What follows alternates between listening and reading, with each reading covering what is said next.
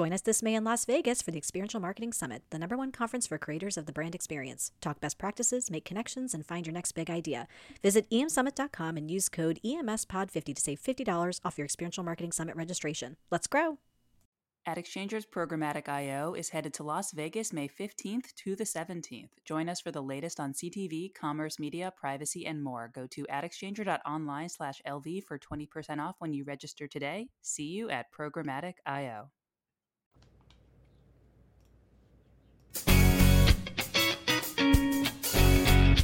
Premillennial, pre-tribulational, dispensational, independent, and standing on the inspired, preserved Word of God, the King James Bible as our final authority. This is the Sword of the Spirit podcast with your host and Bible teacher, Joseph Rusiello. Take your Bible, sit back, and join us as we open and study the Word of God. And now, here's your host.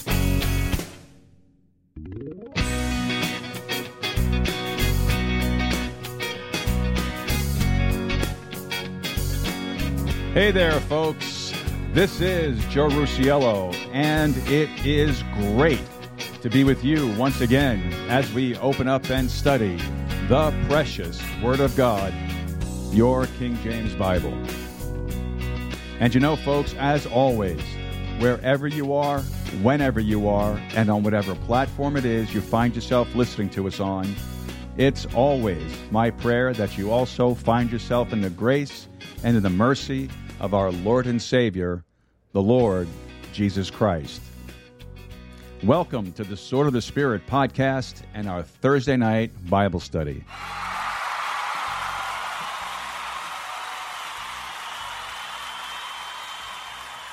Well, folks, here we are again. It's another week gone by. Can you believe that? That's incredible, isn't it? I'm telling you, the weeks, the days, the weeks, and the months this year are flying by. I cannot believe that we're already in March. And I feel like we just flipped the year just not too long ago. But here we are, though, another Thursday night. I hope you guys had a great week in the Lord. I hope you made it to church at your midweek service. If you have one, hopefully you have one.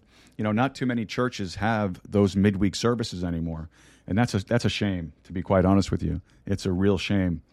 But hopefully you made it to yours, and hopefully it was a blessing, and hopefully you got to spend some time with the Lord this week in prayer. And I really hope that you got to share the gospel with someone nearby, a family member, a friend, a coworker, somebody just walking down the street.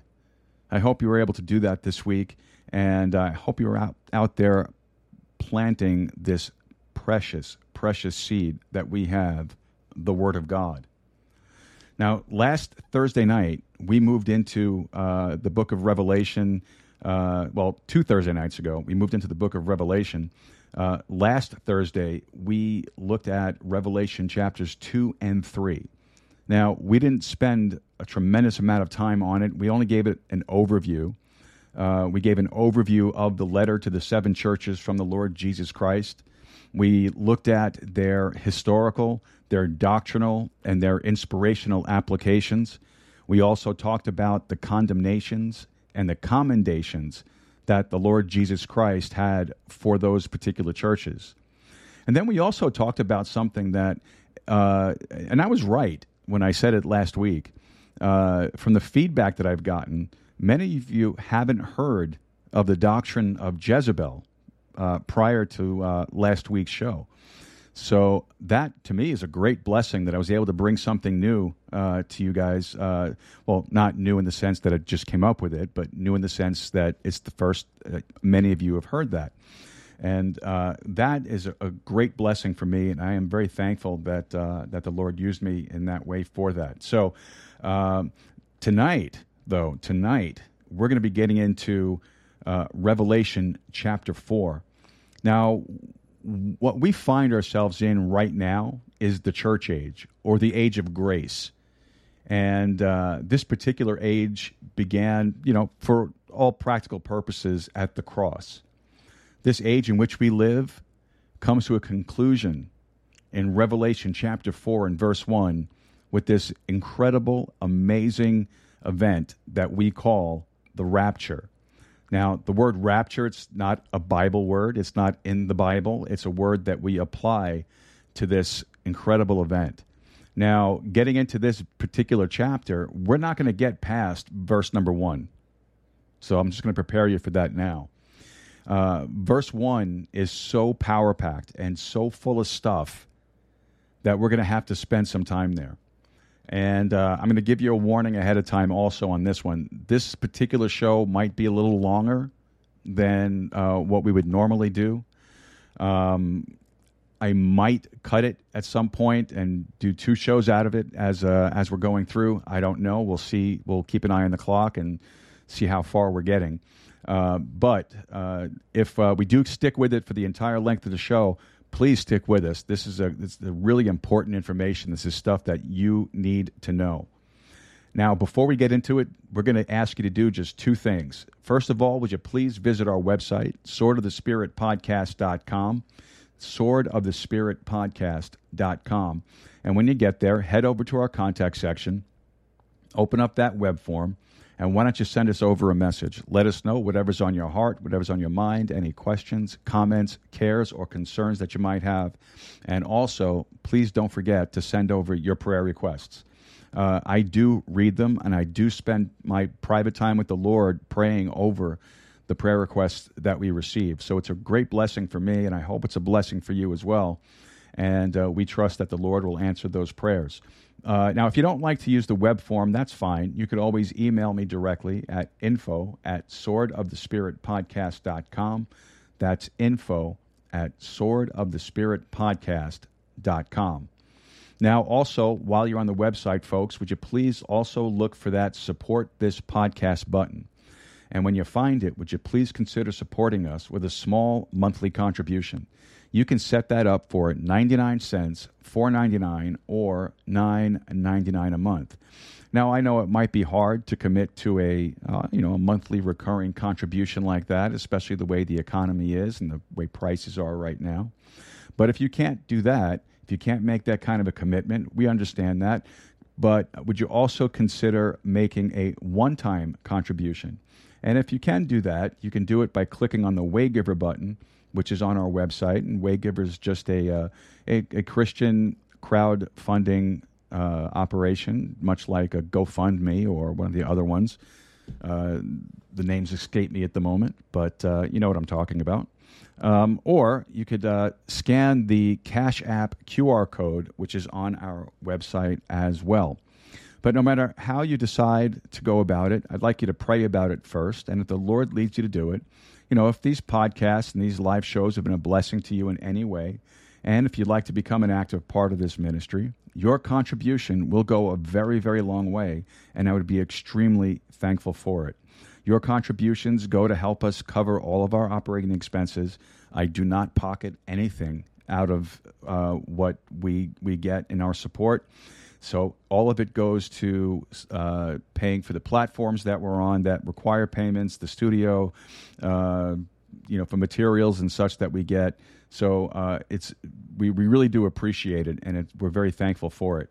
Now, first and foremost, before we do anything else with the show, I always like to give thanks to the Lord Jesus Christ, first of all, for saving me and for allowing me this opportunity to take part in the rapture when it comes, and which I'm looking forward to. I am looking forward to the upper taker, not so much the undertaker. But so I'm very thankful for that, and I'm thankful that the Lord rescued me and saved me from the fiery pits of hell, where, unfortunately, the Bible says that the majority of mankind is going to find themselves unless they come to the knowledge of salvation by grace through faith in the Lord Jesus Christ and the shed blood that He spilled for us on the cross of Calvary. I also want to say thank you to the Lord Jesus Christ for allowing me this opportunity to sit here every week, twice a week, to open up the Word of God, to kind of pool all of our ignorance together and try to glean something from the Word of God that we can apply to our lives and we can take out into the world with us and that we can use as we witness and as we talk about and give the gospel out for the Lord Jesus Christ. I also want to say thank you to all of you who support us prayerfully. Your prayers mean so much to me. Thank you so very, very much. I really do love getting your messages. When I get an email that says, hey, you know what, we're praying for you, brother. We're praying for you, your family, the ministry. That really is an encouragement to me, and thank you so very, very much for that. Please keep praying for us. We are under spiritual attack constantly, and it's very discouraging. The book of Daniel tells us that the devil's priority here is to wear down the saints. So, and a lot of the times those attacks that come, they do kind of wear you down. And I have been there many, many times. And I'm thankful that I had good people around me to keep me encouraged and keep me going. And your prayer letters, you're letting me know you're praying for me. Thank you so very, very much for that. Also want to say thank you to all of you who already support us financially. Again, your contributions and your financial support really do go a long way. Thank you so very much for that. And I also want to say thank you, of course, to every single one of our listeners, everybody who listens in faithfully to everything we put out there. God bless you for that, and thank you for it. Because of you and because of your listening, your downloads, the plays, you have kept us on the charts on our favorite app, Good Pods, and we are so appreciative of that. And also, it boosts our algorithms. And when people search for a Bible study podcast like ours, we're there in the search results. And it's a blessing for that because we're able to give the gospel out. And we do try to give the gospel out in every single show and every single podcast that we do. And we try to do it in a way that's easily understood, that doesn't wear you down with a bunch of deep theological terms and concepts. We keep it as simple as possible, just like the gospel is. So thank you so very much for that, and please keep it going. Now, folks, if you are in the Eagle Pass area and you are looking for a good King James Bible-believing and Bible-teaching church, why don't you pay us a visit over at First Baptist Church of Eagle Pass? We meet at 664 North Monroe. Our Sunday school hour starts at 10 a.m. Our worship service begins at 11 a.m. Our Sunday evening service is at 6 p.m., and our Wednesday night Bible study meets at 7 p.m. For more information, all you need to do is visit the church's Facebook page. Just log into Facebook, search for First Baptist Church of Eagle Pass, and once you're there, you'll find lots of really helpful information and also episodes of this podcast. And, of course, we are thankful to our pastor, John Monk, who is also my friend, for allowing us the opportunity to use the church's Facebook page. I don't have a Facebook account, so it's a real blessing for us to be able to use the church's Facebook page, and also to the folks that maintain the page and keep it updated. Thank you so very much for what you do. God bless you for it. But folks, wherever it is that you're listening, please be sure to like, subscribe, and share with your friends, your family, and your followers, and help us to spread the gospel of the Lord Jesus Christ. Amen. Now, how about some announcements?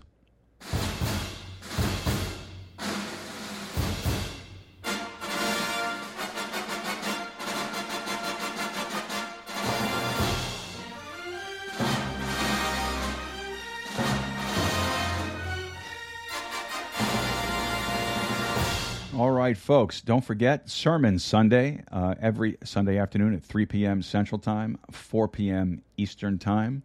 We look forward to having you there. It's been a real blessing to meet with you guys on Sunday afternoons. And I just want to say thank you to everybody who tunes in to the live show and, of course, also the downloads and plays. Again, thank you so very, very much for that. Sermon Sunday, 3 p.m. Central Time, 4 p.m. Eastern. Now, folks, if you are interested in prepping, I'd like to introduce you to the Contra Radio Network. What's the Contra Radio Network? Well, I'm glad you asked.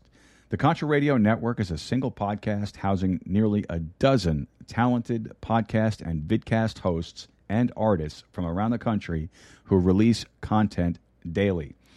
The Contra Radio Network podcast releases 15 to 20 shows a week, depending on the current events, and there are absolutely no issues that are off limits to any of these patriots.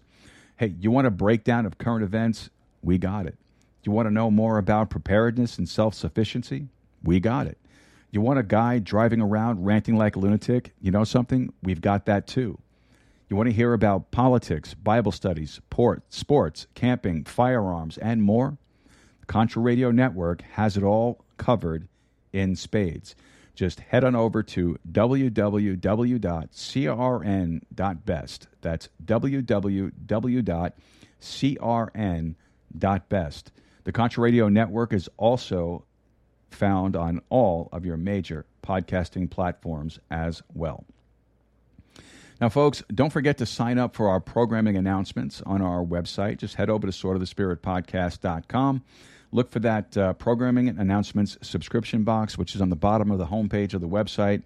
Just fill it out. Get yourself on the mailing list. And all it is just an email that we'll send out from time to time when we are making any kind of a change to our broadcast schedule. We don't sell your information. We're not giving it away. It all stays here with me. It's not going anywhere. And we're not going to load you up with a bunch of stuff that you're not interested in getting. So head on over to our website, swordofthespiritpodcast.com. Look for the programming announcement subscription box on our website and get on the list and stay in the know. Also on our website, don't forget to look for the Sword Swag page. What's on the Sword Swag page? Well, we have these beautiful Sword of the Spirit podcast coffee mugs, of which, of course, I have mine right here. And tradition is I must slurp for you.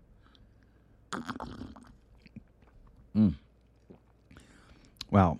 Well, today's hot beverage is some green tea with honey and lime.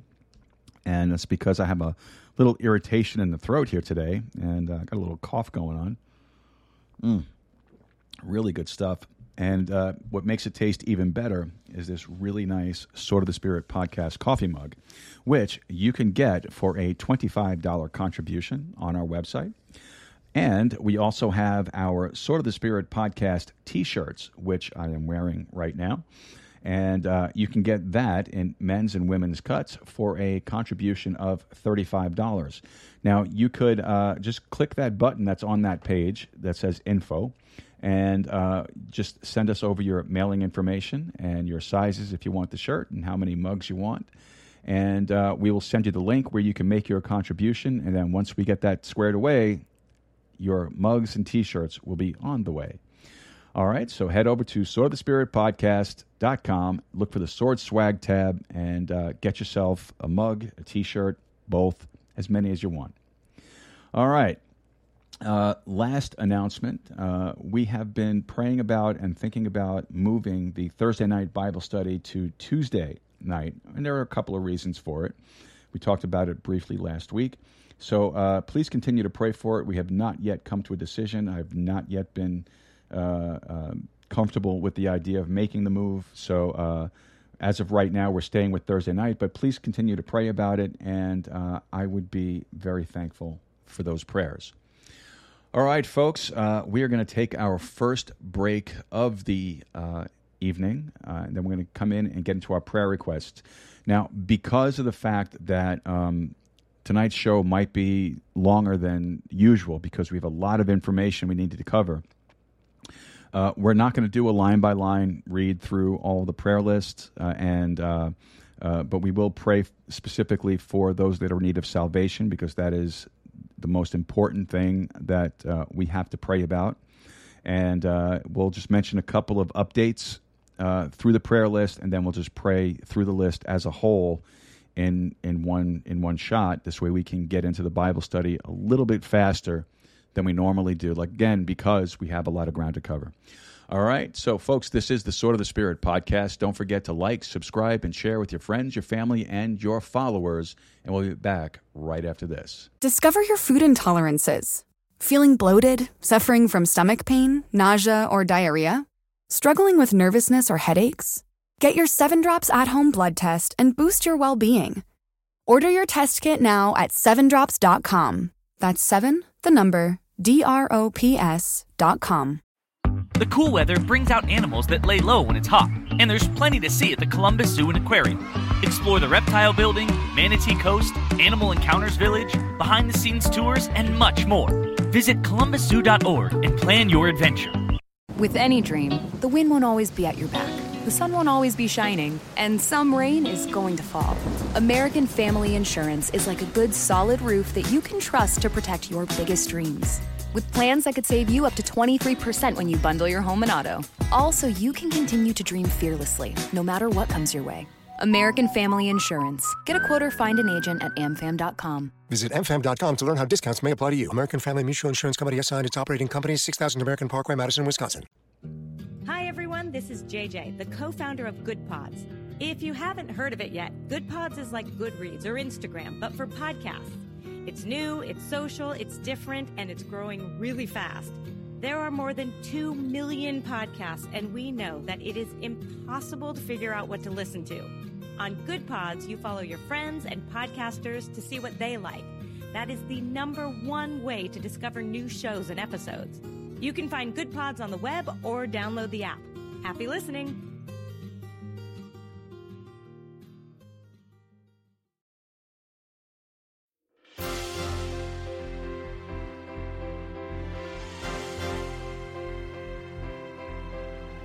Sing to the King who is coming to reign. Glory to Jesus, the Lamb that was slain. Life and salvation his empire shall bring, and joy to the nations when Jesus is King. Come, let us sing a song declaring that we belong to Jesus. He is all we need. Lift up a heart of praise. Sing now with voices raised to Jesus. Sing to the King. For his returning we watch and we pray. We will be ready the dawn of that day. We'll join in singing with all the redeemed when Satan is vanquished and Jesus is King. Come, let us sing a song declaring that we belong to Jesus. He is all we need. Lift up a heart of praise. Sing now with voices raised to Jesus. Sing to the King.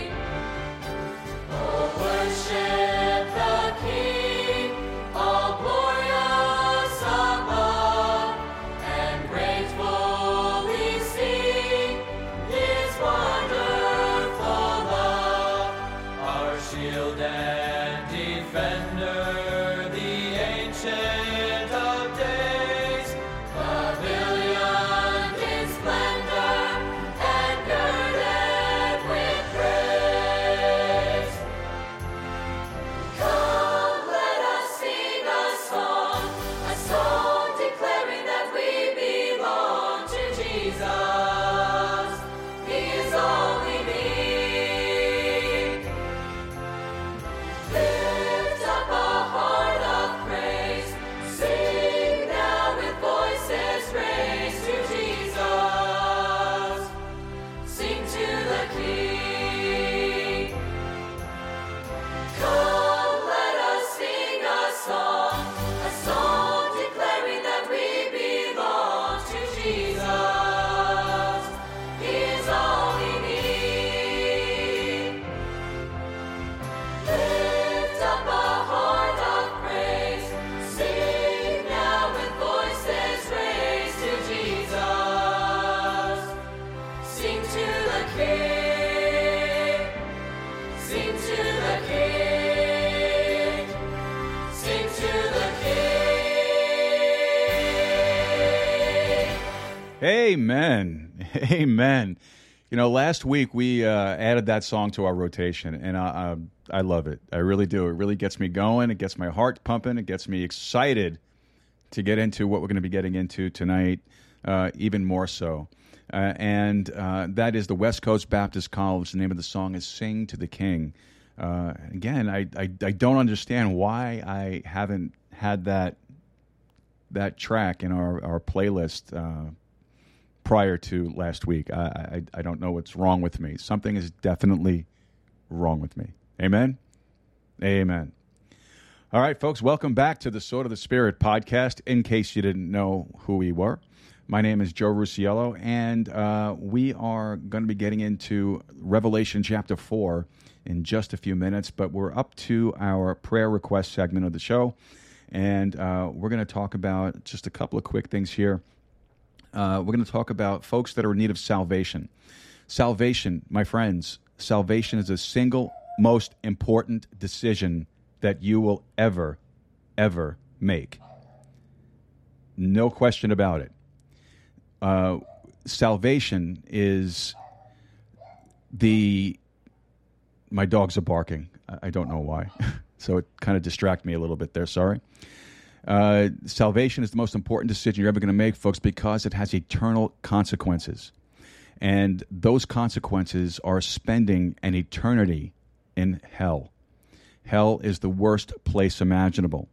I would tell you to head on back into the show's archives and look for the show that we did called The Reality of Hell and listen to it.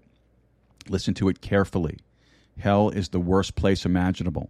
So many people think that when they die and they end up going to hell, that they're going to be there for a big party with all of their friends. No, that's not the case. Hell is the worst place imaginable. Hell is a place of everlasting torment, everlasting fire, and there is no escape from hell. None whatsoever. So, folks, please, salvation is the most important thing that you will ever have to decide upon. Don't wait. Now is the time, the age of grace, and you're going to hear about it tonight when we get into our lesson on Revelation chapter 4. So please, folks, listen carefully tonight. Make this decision today. Don't wait. Don't wait. Tonight we're praying for my mom, Diane. We're praying for my sister, Laura. We're praying for David in New York. We're praying for all of the unsaved members of the Baldino family. We're praying for Jackie. And a young man in our church, Manuel, has asked prayer for his mom for salvation. Again, folks, salvation is so important. If you have any friends or family, co-workers, people that you just know, acquaintances, they need to get saved. Give them the gospel. Give them the gospel. All right, now, let's pray for those folks that are in need of salvation. Our Heavenly Father, we want to thank you so much for the gift of salvation. Lord, the gift of salvation, the free, amazing gift that you have given us, is something that we cannot and should not and must not let go by. Lord, we know that we can't work our way to salvation, that salvation is only through the blood of the Lord Jesus Christ. So, Heavenly Father, we pray and we lift up Diane, we lift up Laura, we lift up David, we lift up the unsaved members of the Baldino family, we lift up Jackie, we lift up Manuel's mother. Father, we pray that you would just touch them, that you would raise up folks around them that could give them the gospel. Father, we pray, Lord, that they would receive that gospel and, Lord, that they would be saved. Father God, we ask you to do this today, and we'll thank you for it. In Jesus' name, amen. All right, going down into the prayer list here, we're praying for Doug Turner, who's on our sick list. We're praying for Pastor Martin. We're praying for a young boy named Hezekiah, who's going for a biopsy. We're praying for Robert with a pinched nerve, Mary Perez for cancer, my mom in the hospital. She's in the intensive care unit, so we're praying for her. That's why it's so important that she gets saved. We're praying for my sister Laura with a slipped disc. We're praying for Bernice, who's been battling cancer and going for a new round of treatments. We're praying for Janae, for a heart condition that she's been struggling with. We're praying for Furman, who has cancer, and I have an update on his situation when we come down to it. We're also praying for Sharon Baldino, who has cancer, Martin Mata with lymphoma, Caitlin's grandmother, who is in ICU, and for Daniel Villarreal with leukemia. We're also praying down on our general prayer list. We're praying for my brother-in-law, Jude. We're praying for his business and for his traveling. We're praying for Federico Salinas. We're praying for Angel in her pregnancy. Alex, her husband, for his current job. We're praying for Isabella for her walk with the Lord. We're praying for Jessica for her walk with the Lord. Alex Herrera for his walk with the Lord, for a hedge of protection about him, for his ability to get his car back and for his care of his dad and for his overall health. We're praying for Furman. We received some great news today that he was able to be moved into another hospital, and the transition went very smoothly, and we're very thankful for that, and that's definitely an answer to prayer. His son Alex also asked for prayer for him to be able to get settled before he returns for work, which it looks like it has, and also for the Lord to let him make it through to the rapture. And then we're also continuing to pray for the Purcells as they are traveling around to San Antonio, back and around for stock shows and such. And then also we have our unspoken prayer requests, the unspoken prayers of our hearts. We're lifting up Eduardo Rodriguez, Mike Elizalde, Manuel, Larissa, and myself. Our Heavenly Father, we want to thank you so much for all of those on our prayer list. Father God, for those on our sick list, we pray that you would touch each and every one of them. Lord, that you would bring healing, that you would bring comfort, that you would bring grace. And Lord, we are so thankful that you are a God who answers prayer. Lord, for those that are on our general prayer list, Lord, we pray that you would meet those needs as well. Lord, that you would touch each one, that you would give them the ability to meet the tasks that are set before them, that you would protect those that are in need of protection. Lord, that you would continue to work in those that are working towards a particular goal. Lord, we pray for those that are walking, that are trying to walk as close to you as possible. Lord, we lift them up to you, and we ask you, Lord, just to bless them as they do so. And then, Lord, for all of the unspoken prayers of our hearts, Father, you know what those needs are. Father, we lift them up to you. And Heavenly Father, we just ask you just to bless them. Lord, we ask you just to answer all of these prayers according to your perfect will for our lives, for your honor and for your glory. And we will thank you for it. In Jesus' name, amen and amen. Now, folks, if you have any prayer requests whatsoever, please feel free to email us. You could go through our website, swordofthespiritpodcast.com, and send us a message through the website, or you can go to our email address, info@swordofthespiritpodcast.com, and you can send us your prayer requests through there. If you are on Spreaker, I forgot to mention it earlier, if you are logged into Spreaker and have an account for Spreaker, you can also log into Spreaker there and get into our chat room and send us a message through that as well. All right. Let's see what we got. No questions from the listeners today. No birthdays to mention. Great. We are going to take our second break of the evening here, and that'll give you a chance to go get your King James Bible, get yourself a cup of coffee, and maybe a bottle of water. And when we come back, we're going to be getting into today's Bible study of Revelation chapter 4. We'll be back right after this.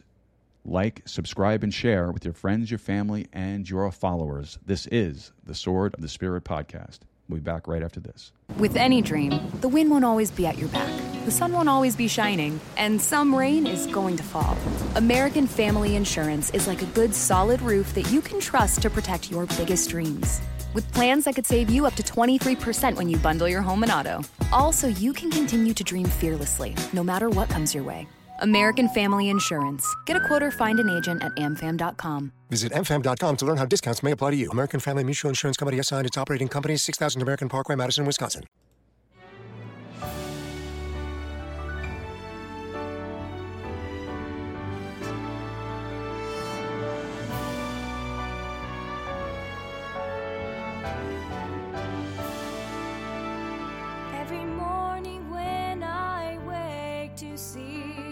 the sun. I can't help but think about the Lord and all the things He's done. He meets my every need. You know He's been so good to me, and I can't help but praise the Lord for all He's done. For all He's done.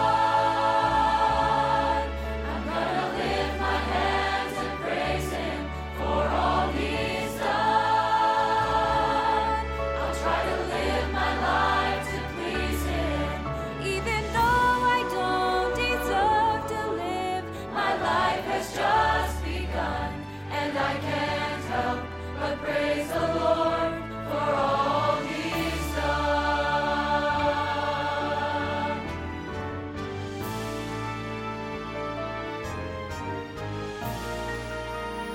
There are many things that I could praise God for, and if I started now until I died, there'd still be many more. If I could mention only one, I'd have to thank Him for His Son, and that's enough to praise the Lord for all He's done. For all He's done, I'm gonna lift my hands and praise Him for all He's done. I'll try to live my life to please Him. Even though I don't deserve to live, my life has just begun, and I can't help but praise the Lord for all He's done. For all He's done, I'm gonna lift my hands and praise Him for all He's done. I'll try to live my life to please Him. Even though I don't deserve to live, my life has just begun, and I can't help but praise the Lord for all He's done. Even though I don't deserve to live, my life has just begun,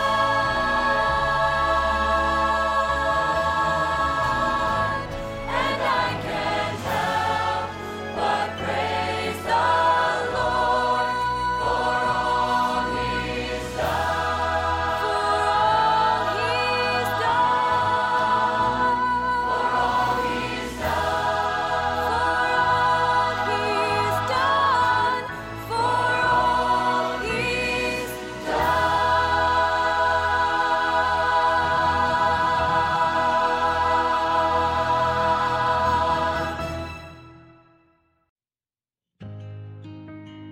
This book contains the mind of God, the state of man, the way of salvation, the doom of sinners, and the happiness of believers.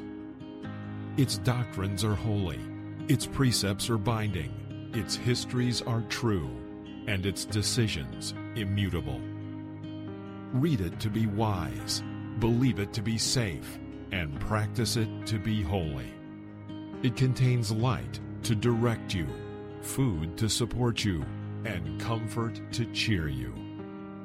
It is the traveler's map, the pilgrim's staff, the pilot's compass, the soldier's sword, and the Christian's character. Christ is its subject, our good its design, and the glory of God its end. It should fill the memory, rule the heart, and guide the feet. Read it slowly, frequently, and prayerfully. It is given to you in life, will be open in the judgment, and be remembered forever. It involves the highest responsibility, rewards the greatest labor, and condemns all who trifle with its holy precepts. The King James Bible, God's holy book.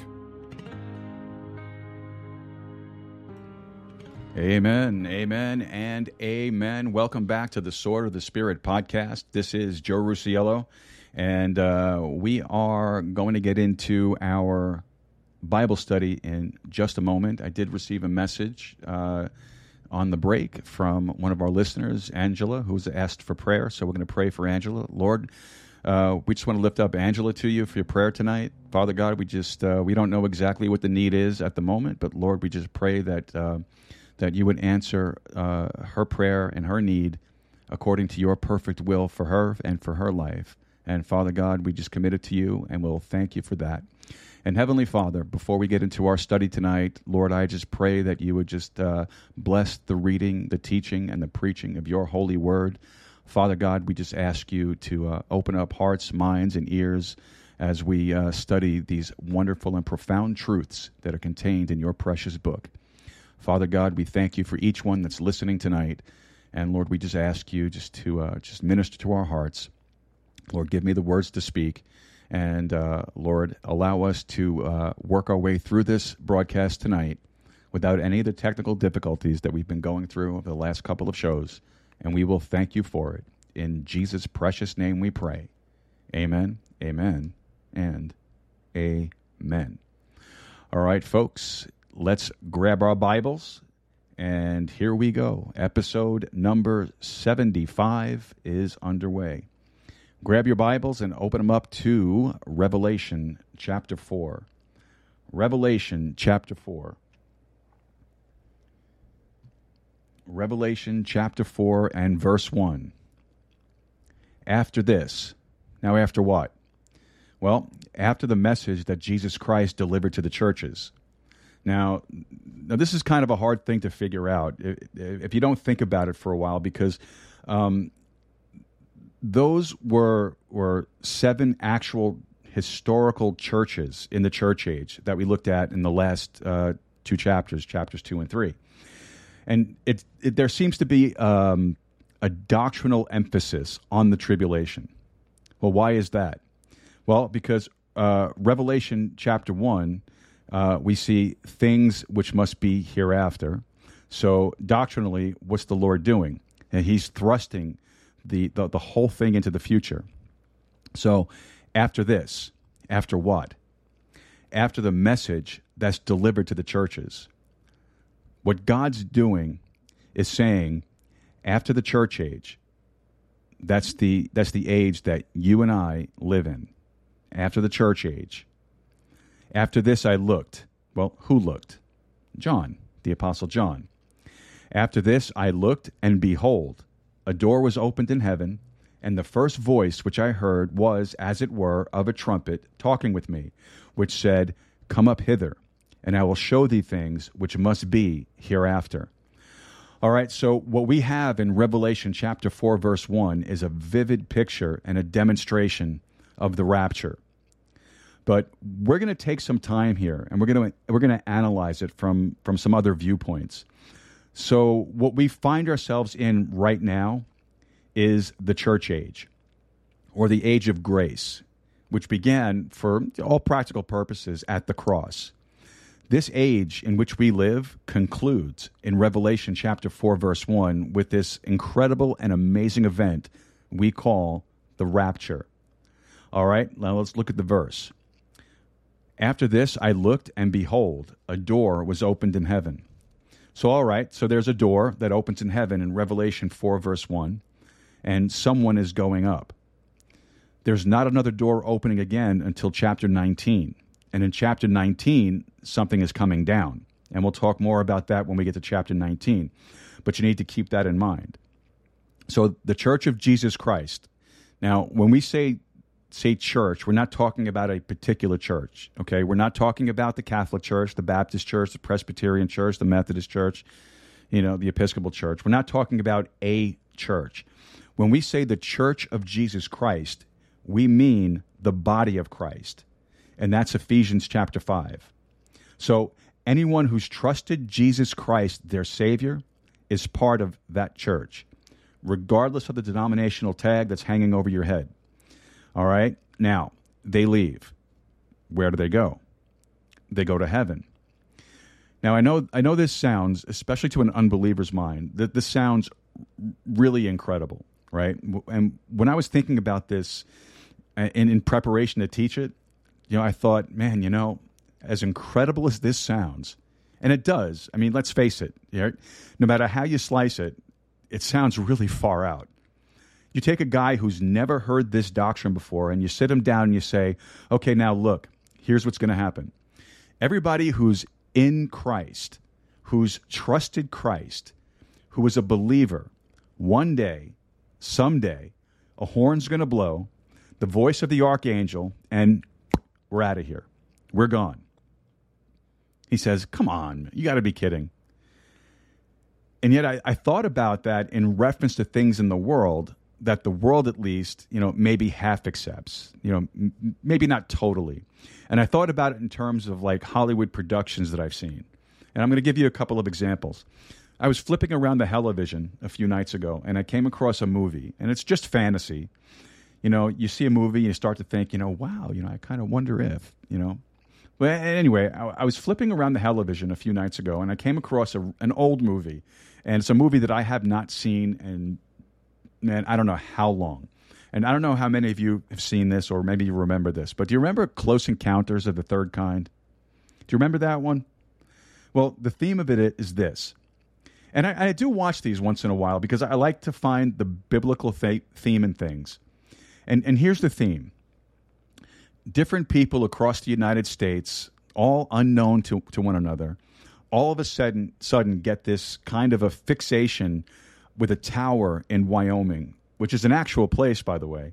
It's called the Devil's Tower. And it's just a big piece of rock that comes up several hundred feet out of the ground. Now, all of a sudden, they get this fixation on this thing, and even though they've never seen it before, and through all of these invisible gravitational forces that no one can understand, these people, for some reason, start to migrate to Devil's Tower. Now, in due time, and it's all barricaded off by the government, all right? It's a big government project. In time, this huge flying saucer shows up and hovers over this thing, and they find a way to use computerized music to communicate with it. And, it's a wild thing. It's a wild story. And when you know the Bible, you start to see Bible undertones in the whole thing. So eventually the door opens up and these aliens come down and they communicate for a little while, and then some earth beings, walk in and off they go. Well, then who walks out? You got a bunch of World War II aviators, those guys that were lost in the Navy planes over Devil's Triangle. And that's a fact. You can look it up, and I'm sure you know about that. So the innuendo here is that it has some kind of relationship with the Devil's Triangle and the Devil's Tower. That's the implication of the movie. Now, you watch that stuff and you say, yeah, Revelation chapter 13. You might be saying, well, what's Revelation 13? Well, we're not there yet, okay? You're going to have to wait till we get there. But Revelation 13 ties that thing in, and it begins to show you. Now, Revelation chapter 9, we're not there yet, but you begin to see it. All right? Now, you see the overtones of these things. Now, as you go through this and you begin to look at some of those things that the world has put, at least an element of credence in, and I'm not saying they would blatantly say, oh, yeah, this is it. But the whole intention of the thing is for people to walk away and say, what if? That's probably a little bit more than just entertainment involved. So is this really so far out? Revelation chapter 4, verse 1? Well, we'll examine that as we go on. Now, the Bible teaches the rapture of the church. Okay? So, the church is going up. Now, what then ensues is a 7-year period of time.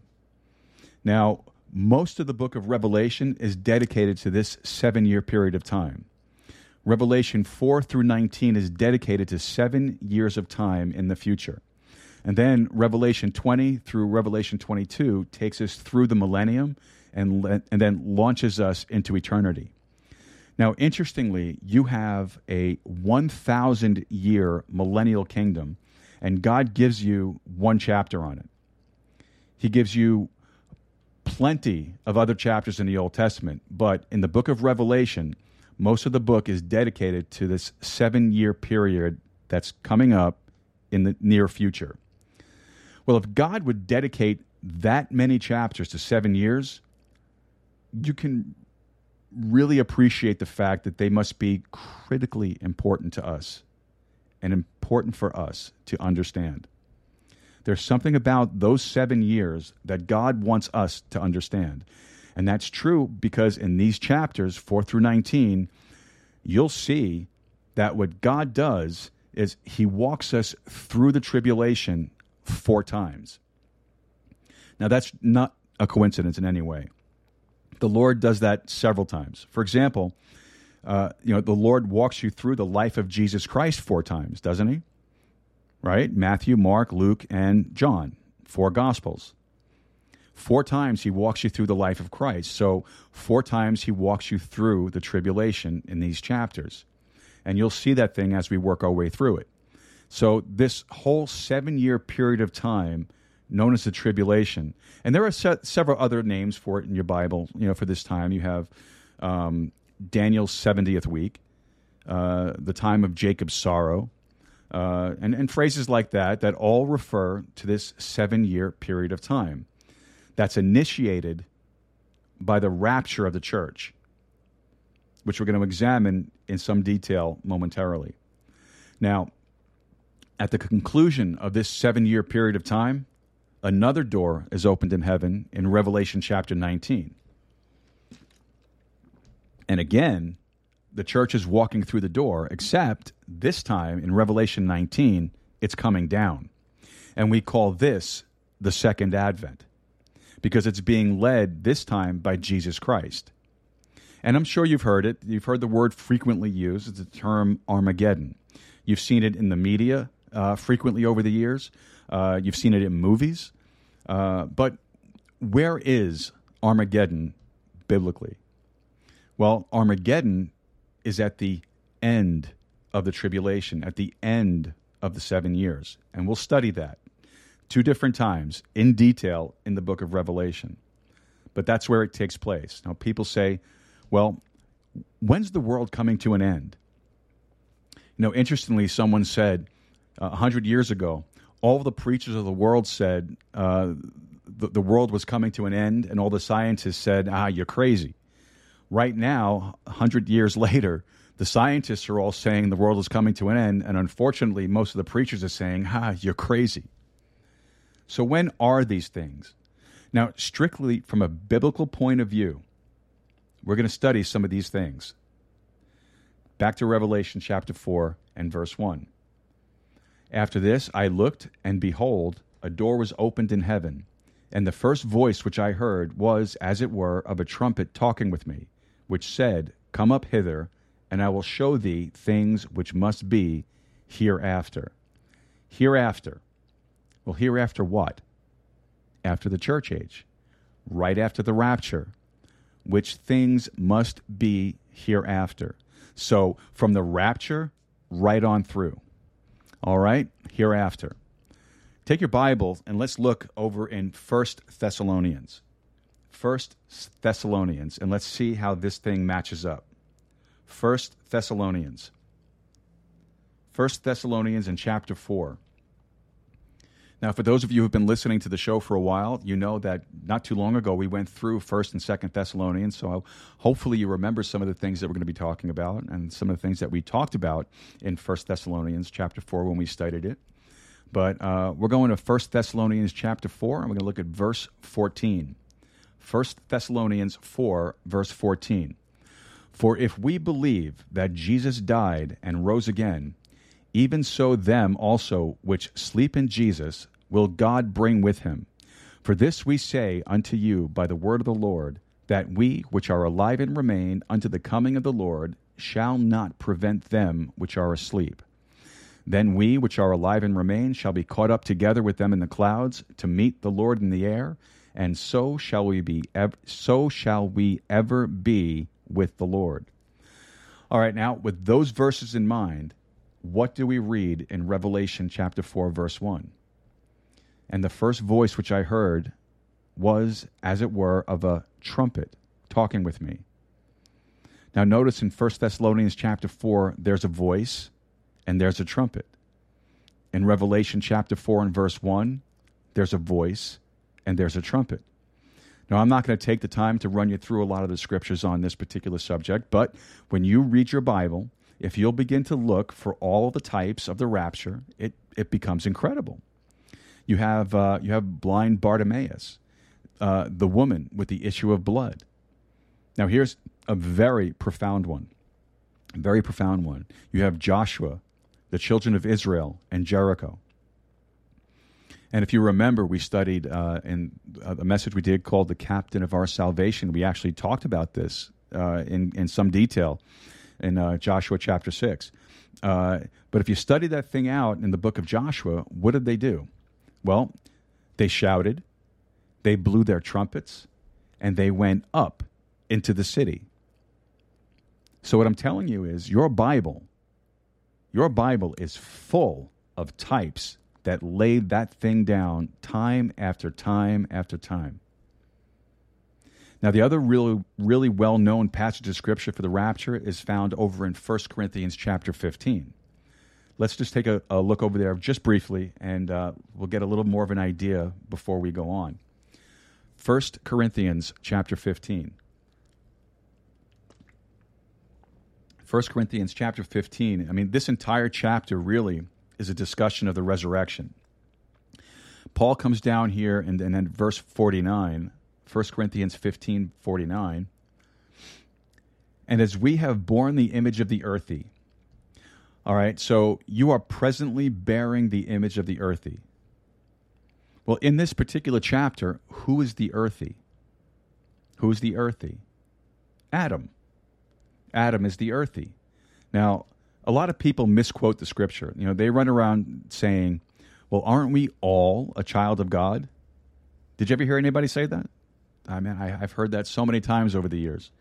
No, we're not all a child of God. You can't even prove that. You can't even prove that biblically. They say, well, wasn't Adam a son of God? Yeah. The genealogy in Matthew declares Adam to be the son of God. But do you know who everyone was thereafter, biblically? Well, everybody after that was the son of Adam. I am a son of Adam. You are a son of Adam. And because I'm a son of Adam, I bear the image of the earthy. So here we are in 1 Corinthians 15, and let's look back at verse 49. And as we have borne the image of the earthy, we shall also bear the image of the heavenly. Now, that's a wild doctrine.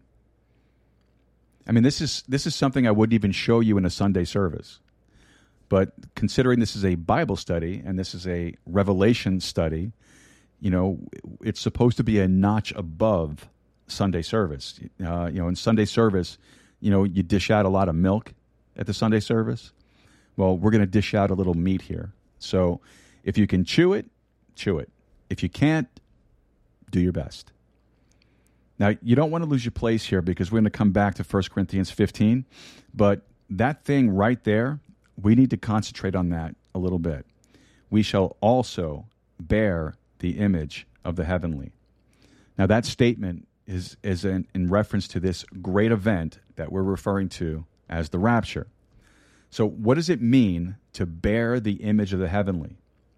All right, you can forget about keeping your finger in Revelation 4, but we're definitely coming back to 1 Corinthians 15, okay?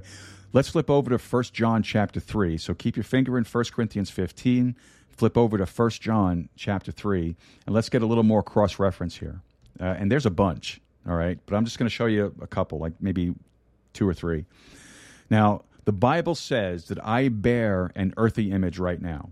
I mean, the thing is clear, but I'm anticipating bearing a heavenly image. But what does it mean to bear an image?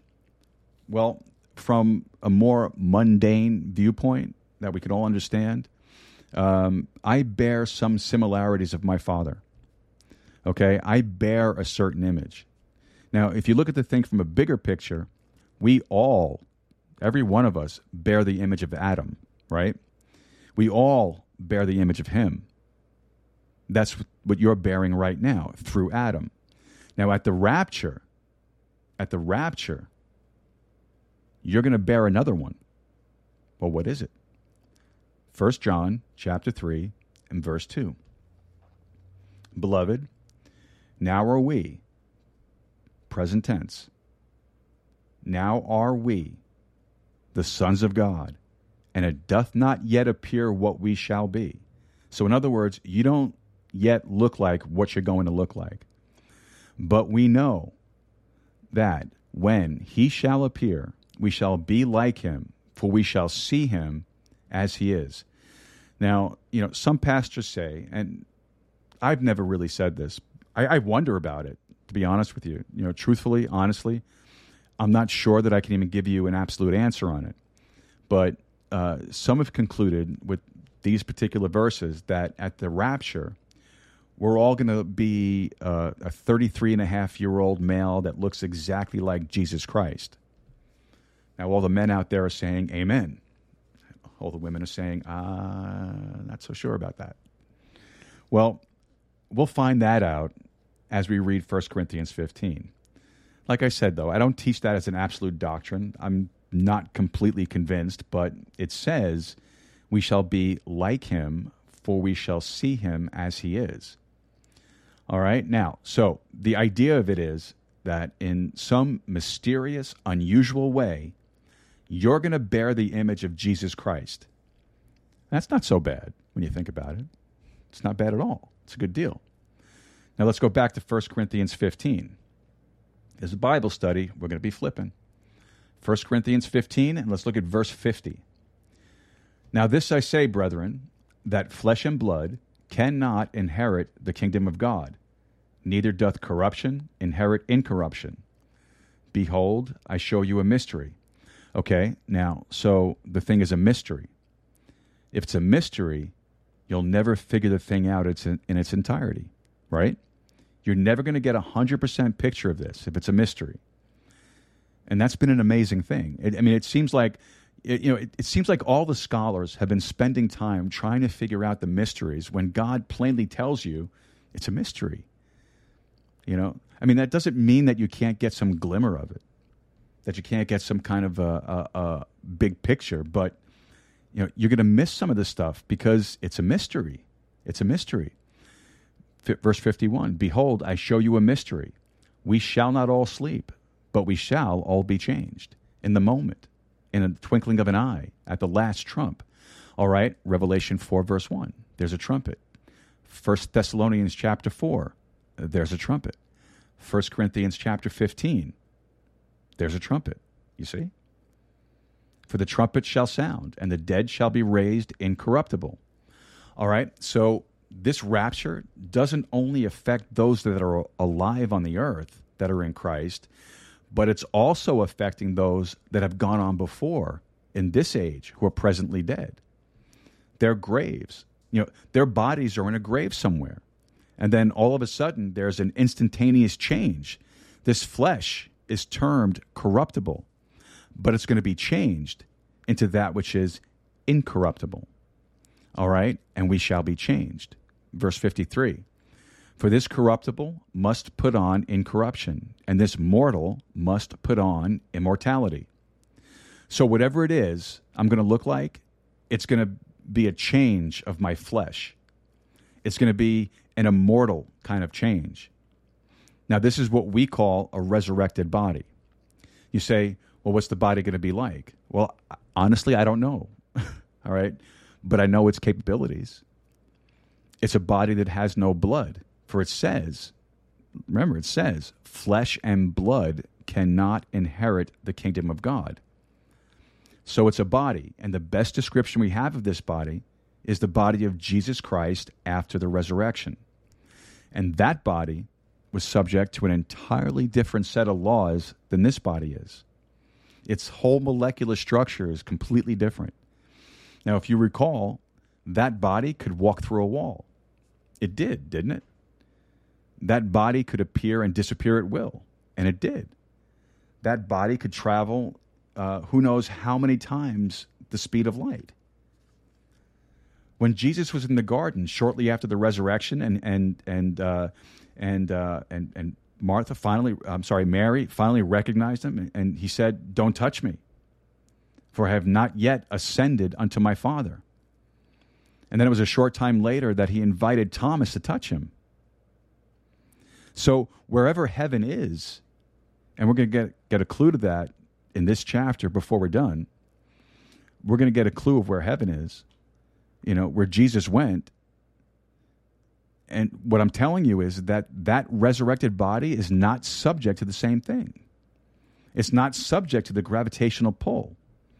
Now, as you study your Bible, you begin to realize that there are always two laws that are in effect at all times. There's a natural set of laws, the law of gravity, the law of death, the second law of thermodynamics, perpetual degeneration, those kinds of laws. They're in effect. But those are natural laws.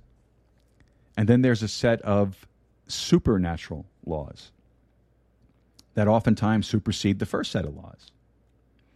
Jesus willfully and voluntarily, Philippians chapter 2, subjected himself to the first natural set of laws when he lived his life on this earth. But after his resurrection, he went to the second set of laws, which included the actual physical construction of his body.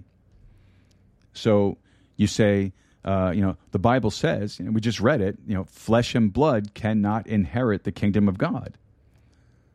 Well, if it has no flesh, can it be seen? Well, sure, it can be seen. How can it be seen if there's no flesh? Now, the Bible says that God is a spirit, and they that worship him must worship him in spirit and in truth. It also says that no man hath seen God at any time. So is that a contradiction? No, not at all. You see, God manifests himself in three ways. God the Father, who is a spirit, who has never been seen at any time. God the Son, who is God, 1 Timothy 3:16. God made manifest in the flesh. So when Jesus Christ was on earth, you could literally see him in a fleshly form. And then there's God, the Holy Spirit. You say, now, wait a minute. God's a spirit.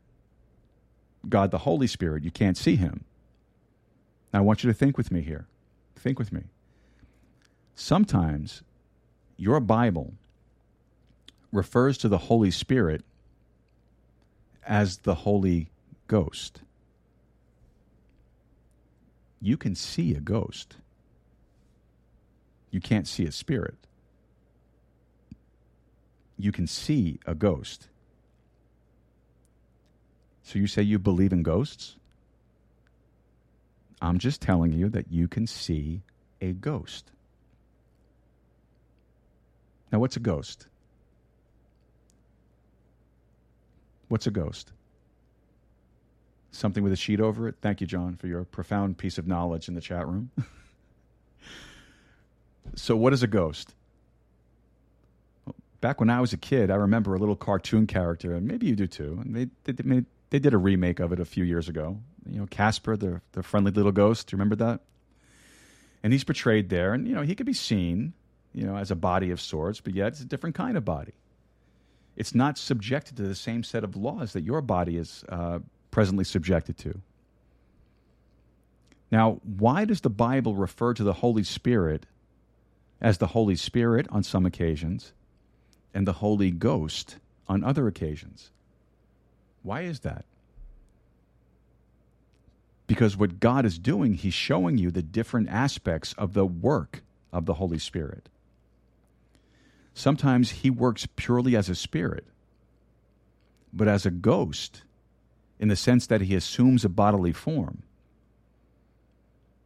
Now, when you're saved, when you trust Jesus Christ as your Savior, he literally moves into you. What? Know ye not that your body is the temple of the Holy Ghost? He assumes a bodily form. All right, do you remember Matthew chapter 27? Matthew chapter 27, right after the resurrection.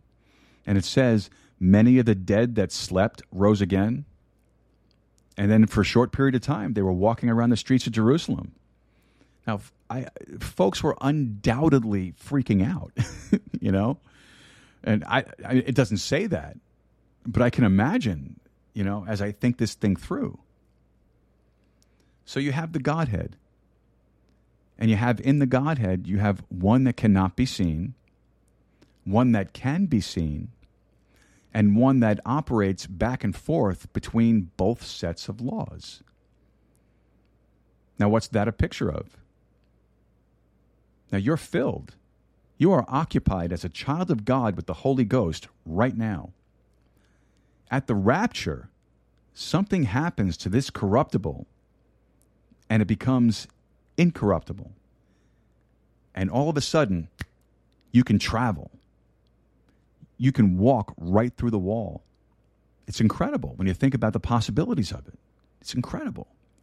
All right, let's go on. 1 Corinthians 15, verse 53. For this corruptible must put on incorruption, and this mortal must put on immortality.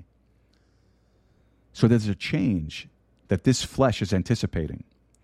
So when this corruptible shall have put on incorruption, verse 54, and this mortal shall have put on immortality, then shall be brought to pass the saying that is written, Death is swallowed up in victory.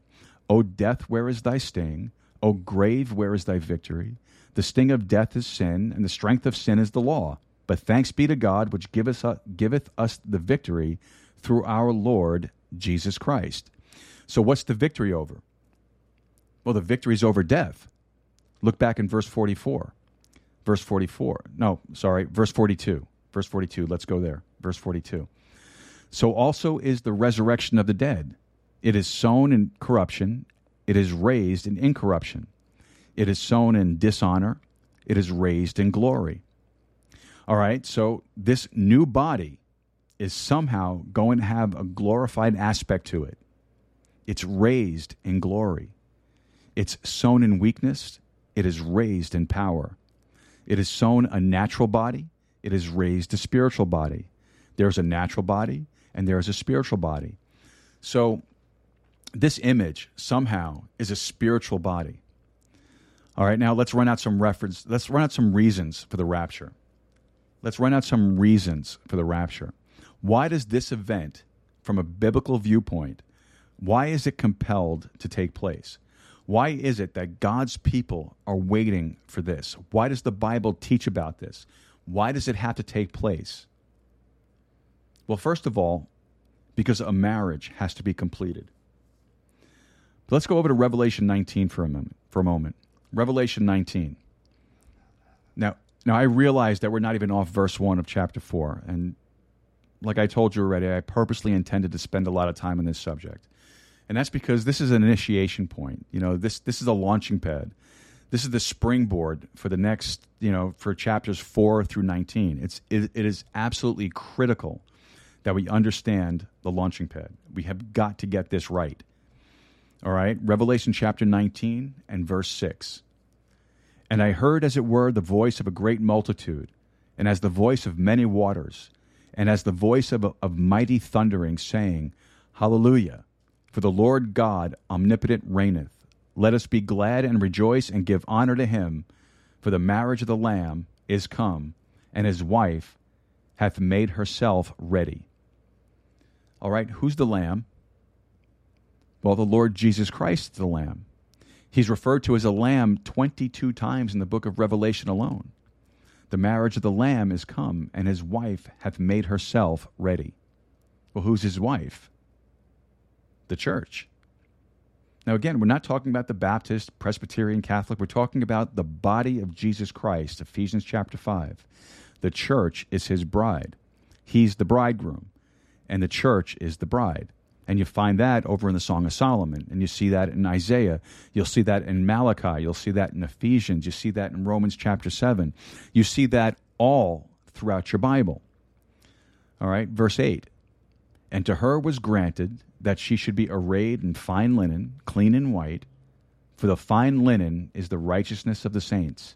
And he saith unto me, Write, blessed are they which are called unto the marriage supper of the Lamb. and he saith unto me, these are the true sayings of God.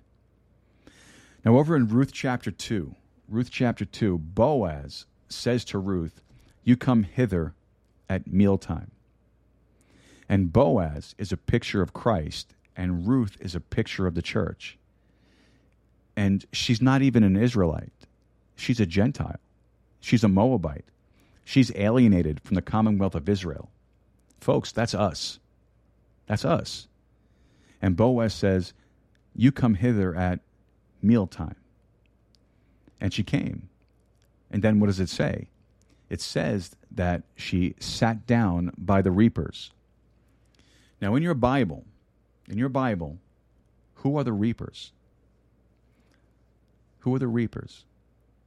Well, you might not know yet because we haven't gotten there, but in Revelation chapter 6, you'll see soon, reapers are angels. She sat down by the reapers. So who did she sit down by? She sat down by angels. Whoa. We're angels. Heaven. This thing is rich, man. It's rich. Now, reasons for the rapture. Number one, so that a marriage can be completed. So in other words, what does Christ do? He calls his bride home. Now, what's the classic example in your Bible of someone looking for a bride? Do you know? Isaac. And what's the story? Well, just in case you're not familiar with it, let's go over there, okay? Abraham said to his servant, I have a son, Isaac. I want you to go and find a wife for him. So the servant then launches off with a whole train full of camels and goods and so on for a dowry, and he goes into a far country. And through a set of circumstances that God prearranged, he brings back a woman named Rebekah. Now, Rebekah comes, and Isaac takes her as his wife. So the servant in this story is a picture of the Holy Spirit out searching for a bride for Isaac, the son. Now, who's Isaac a picture of? Jesus Christ. It couldn't be a clearer picture because in Genesis chapter 22, Abraham is told to take Isaac on the mountain and sacrifice him. And then what happens at the last split second, God says, hey, there's a ram in the thicket. Well, what do lambs become? Rams. Behold, the Lamb of God, which taketh away the sin of the world. All right, so a marriage has to take place. Let's go to the book of Matthew. Let's get this down just a little bit more. The book of Matthew. Now, I'm taking a lot of time with this because I want you to get the launching pad. All right, Matthew chapter 22. Matthew 22 and verse 1. And Jesus answered and spake unto them again by parables, and said, the kingdom of heaven is like unto a certain king which made a marriage for his son. Oh boy, that's a tip-off right there. That should be a tip-off right there. A marriage for his son. I mean, you almost know, if you didn't read any further, what this thing is going to characterize. God the Father is making a marriage for his son. Verse 3, and sent forth his servants to call them that were bidden to the wedding, and they would not come. Again, he sent forth other servants, saying, tell them which are bidden, behold, I have prepared my dinner, my oxen and my fatlings are killed, and all things are ready, come unto the marriage. So he's sending out his servants, and he's trying to get some folks to come to the wedding. But they made light of it, and went their ways, one to his farm, another to his merchandise. So you see what's being pictured here is the attitude of most people when they're invited to the wedding of the Son. I don't have time for that. I'm busy. Don't bother me. And the remnant took his servants and entreated them spitefully and slew them. Now, if you understand the parable, the servants that are being slain are the prophets that were very often just that. They were martyred. All right, verse 7. But when the king heard thereof, he was wroth, and he sent forth his armies and destroyed those murderers and burned up their city. All right, now, do you know what's going on here? Well, there's some cities being burned up. That's what the tribulation is all about, burning up some cities. And we'll see that. Verse 8, then saith he to his servants, the wedding is ready, but they which were bidden were not worthy. Go ye therefore into the highways, and as many as ye shall find, bid to the marriage. So those servants went out into the highways and gathered together all as many as they found, both bad and good, and the wedding was furnished with guests. And when the king came in to see the guests, he saw there was a man which had not on a wedding garment. And he saith unto him, Friend, how camest thou in hither, not having a wedding garment? And he was speechless. Now, the old Jewish wedding, how it would work was like this. You would show up. You would show up to the wedding, and it didn't matter whether you were rich or you were poor. Everyone looked alike because you shed your duds and you put on a garment that was provided for you by the host. He would provide you with the garment, and everyone would look alike. It wasn't a fashion show. It wasn't where people came to impress one another. It was entirely different. Everyone looked alike, and they were provided with a garment given by the host. So you can see the implications here regarding salvation. And so this one guy tried to sneak in without a wedding garment, and he got nailed. And then he's speechless. Then said the king to the servants, Bind him hand and foot, and take him away, and cast him into outer darkness. There shall be weeping and gnashing of teeth. So that's what happens to this dude. Out of here. Weeping and gnashing of teeth. For many are called, but few are chosen. So that whole thing right there, what Jesus is doing, and you can spend hours teaching that parable. What Jesus is doing is he's introducing the idea of a coming wedding that a king is hosting for his son. It's clear. It's absolutely clear. All right, let's go to Matthew 25. Matthew chapter 25. Then shall the kingdom of heaven, verse 1, then shall the kingdom of heaven be likened unto 10 virgins, which took their lamps and went forth to meet the bridegroom. And 5 of them were wise, and 5 were foolish.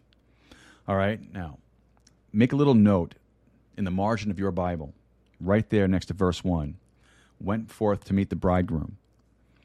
And what that's going to match up to, and you'll see it when we get there, is Revelation chapter 10. So right next to verse 1, write down Revelation 10.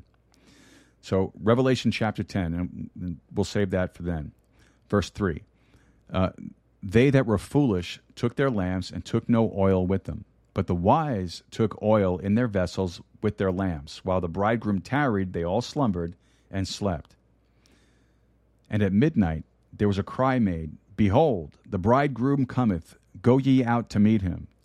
Then all those virgins arose and trimmed their lamps. And the foolish said unto the wise, Give us of your oil, for our lamps are gone out. But the wise answered, saying, Not so, lest there be not enough for us and you. But go ye rather to them that sell, and buy for yourselves. And while they went to buy, the bridegroom came, and they that were ready went in with him to the marriage, and the door was shut. Afterward also came the other virgins, saying, Lord, Lord, open up to us. But he answered and said, Verily I say unto you, I know you not. Watch therefore, for ye know neither the day nor the hour wherein the Son of Man cometh. All right, now what's going on here? What you have in these 2 parables that we've read are a number of participants involved in a wedding. Now, obviously, you have a wedding, you have a bridegroom, and obviously you have the bride. Now, the bridegroom is Jesus Christ. The bride is the church. But that's not all that's at a wedding. There are others there also. For example, you have bridesmaids at a wedding. Amen? So all these ladies come down the aisle dressed alike, preceding the bride. And we call this thing a Christian wedding. But, most folks really have no idea why we call it a Christian wedding. But it's a Christian wedding. If you've got a bride, a groom, a preacher, and some bridesmaids, the best man and the groomsmen, then it's a Christian wedding. Well, why do we call it that? Well, we have the bridegroom, the bride, the bridesmaids. These bridesmaids are the virgins in Matthew chapter 25. The bride got raptured up first. She goes to prepare herself for the wedding.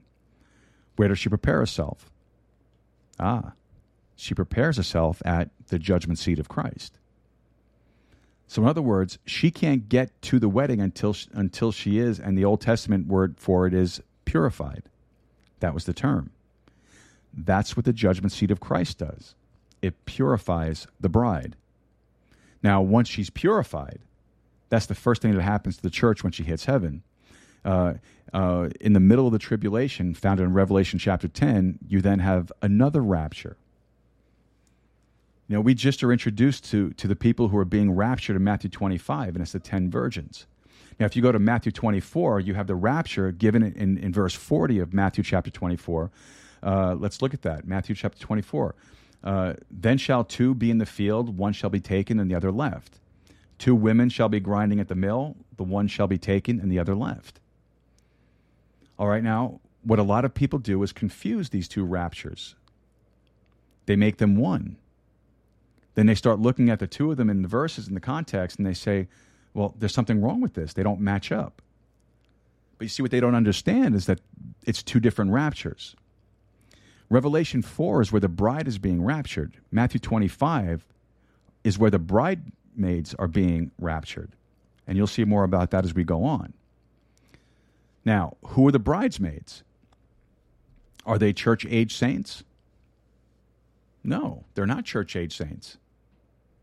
The church-age saints are the bride. So then who are these bridesmaids? They're tribulation saints. And we'll identify them later. But they're tribulation saints. It's not Jewish.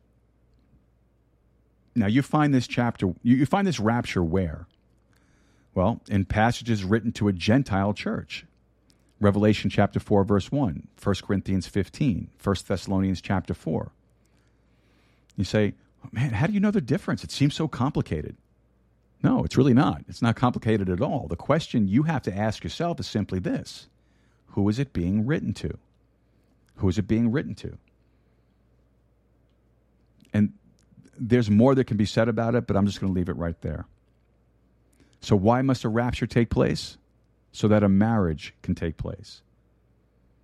Now, at the judgment seat of Christ, the church is in heaven. Then she goes through a marriage.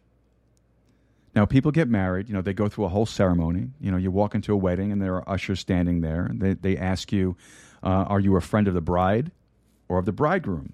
You say, well, I'm a friend of the bride. Okay, fine. And we'll sit you on the right-hand side of the church. Well, I'm a friend of the groom. Okay, then we'll sit you on the left-hand side. Now, John the Baptist, what did John say about him? He said he wasn't the groom, and he said he wasn't the bride. He said, I'm a friend of the bridegroom. So where does that tradition come from? Right out of John chapter 3. And what John the Baptist said, now who's John the Baptist? Well, John the Baptist was an Old Testament saint under the law. Now, in a marriage, folks get married. They go through this whole ceremony. Then they run out to their car. People throw, I don't know if they still throw rice or not, but they throw whatever they throw, and off they go. Well, where do they go? On a honeymoon, right? On a honeymoon. Now, a honeymoon is typified as a time of rest, acquaintance, and relaxation. It's a time of getting away with just you and your spouse. That's a honeymoon.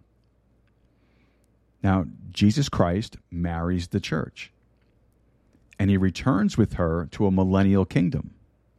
And the millennial kingdom is 1,000 years, a day of rest. Now, where do people go on their honeymoons? Right? They go someplace beautiful, don't they? Paradise. But what happens? Jesus Christ brings his bride back for a 1,000-year reign on earth. During this 1,000-year reign, the curse is removed from the earth and becomes paradise. 1,000-year honeymoon. The types, man, you just can't get away from them. When you begin to really examine them, you cannot get away from them. In Revelation 19, the scenario looks like Jesus Christ is going to do all the fighting. But in Joel chapter 2, it looks like his army is going to do some of it. It's not a fight like a fight. It's like a pleasure. Because you're a supernatural army. You're a supernatural body. The whole thing is a supernatural kind of affair.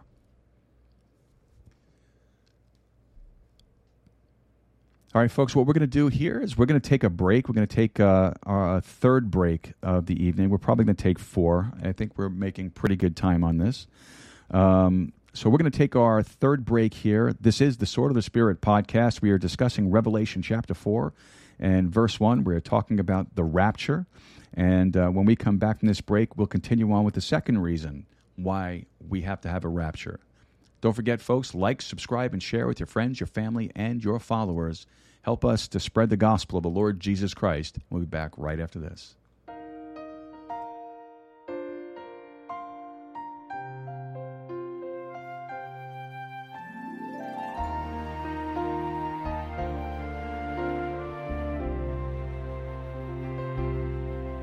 Through the power of your Spirit, you called us to the cross, where your precious blood redeemed us when our hopeless souls were lost. You have saved us to be servants who share the light of truth with a world who needs a Savior and the glorious good news. For the sake of the gospel, purify your church as we carry the message all throughout the earth. Let each heart be surrendered to pray, obey, and go. For the sake of the gospel, for your glory alone.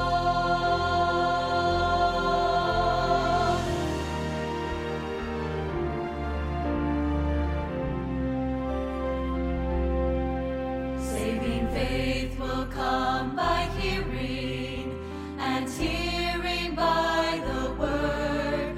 So we'll preach to every nation till the day that you return. Seeking first your holy kingdom, may we lift your banner high and take up our cross to follow as your name is magnified. For the sake of the gospel, purify your church as we carry the message all throughout the earth. Let each heart be surrendered to pray, obey, and go. For the sake of the gospel, for your glory alone. By your strength, by your grace, we'll lay down our lives and proclaim Jesus saves, no matter what the price.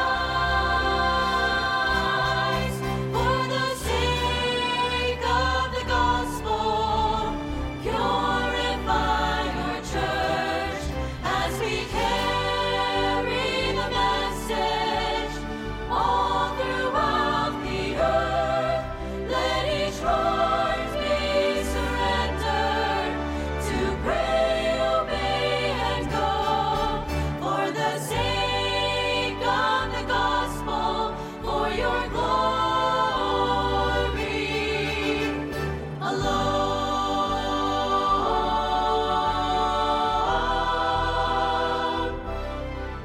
For the sake of the gospel, for your glory alone.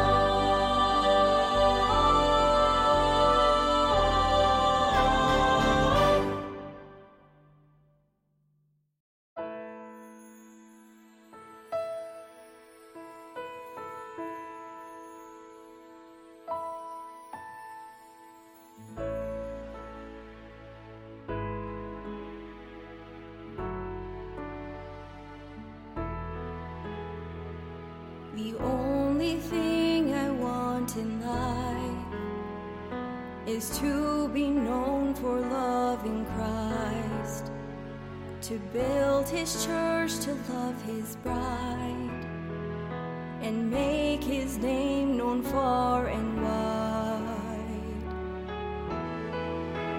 For this cause I live, for this cause I die, I surrender all for the cause of Christ.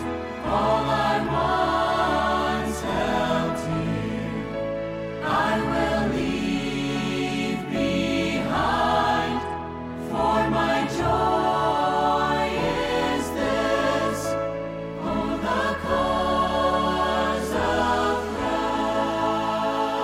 Christ.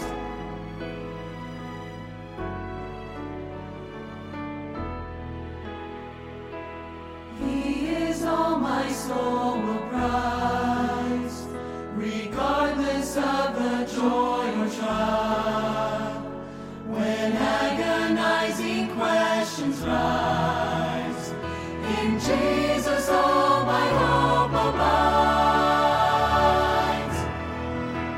For this cause I live, for this cause I die, I surrender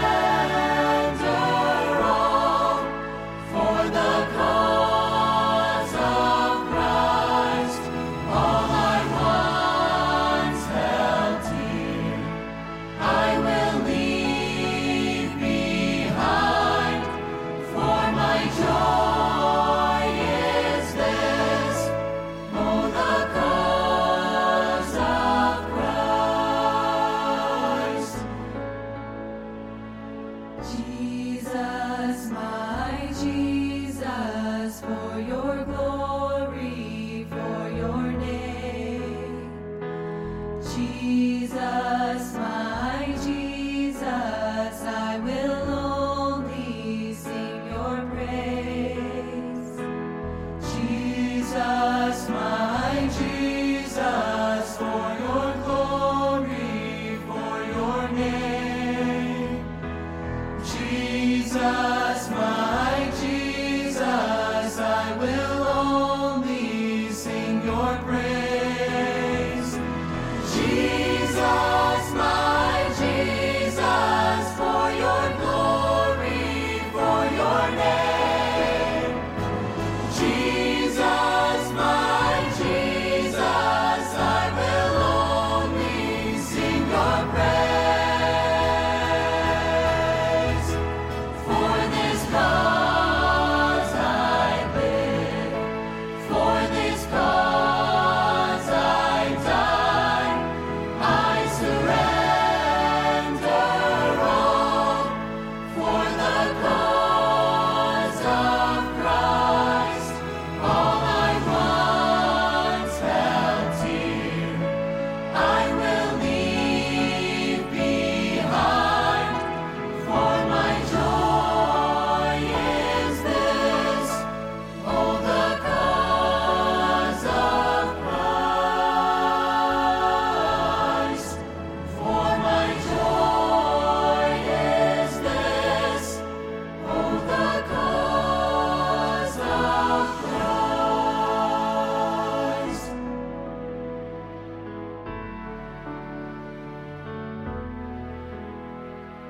It is not fame that I desire, nor stature in my brother's eyes. I pray it's said about my life that I live more to build your name than mine. For the cause of Christ.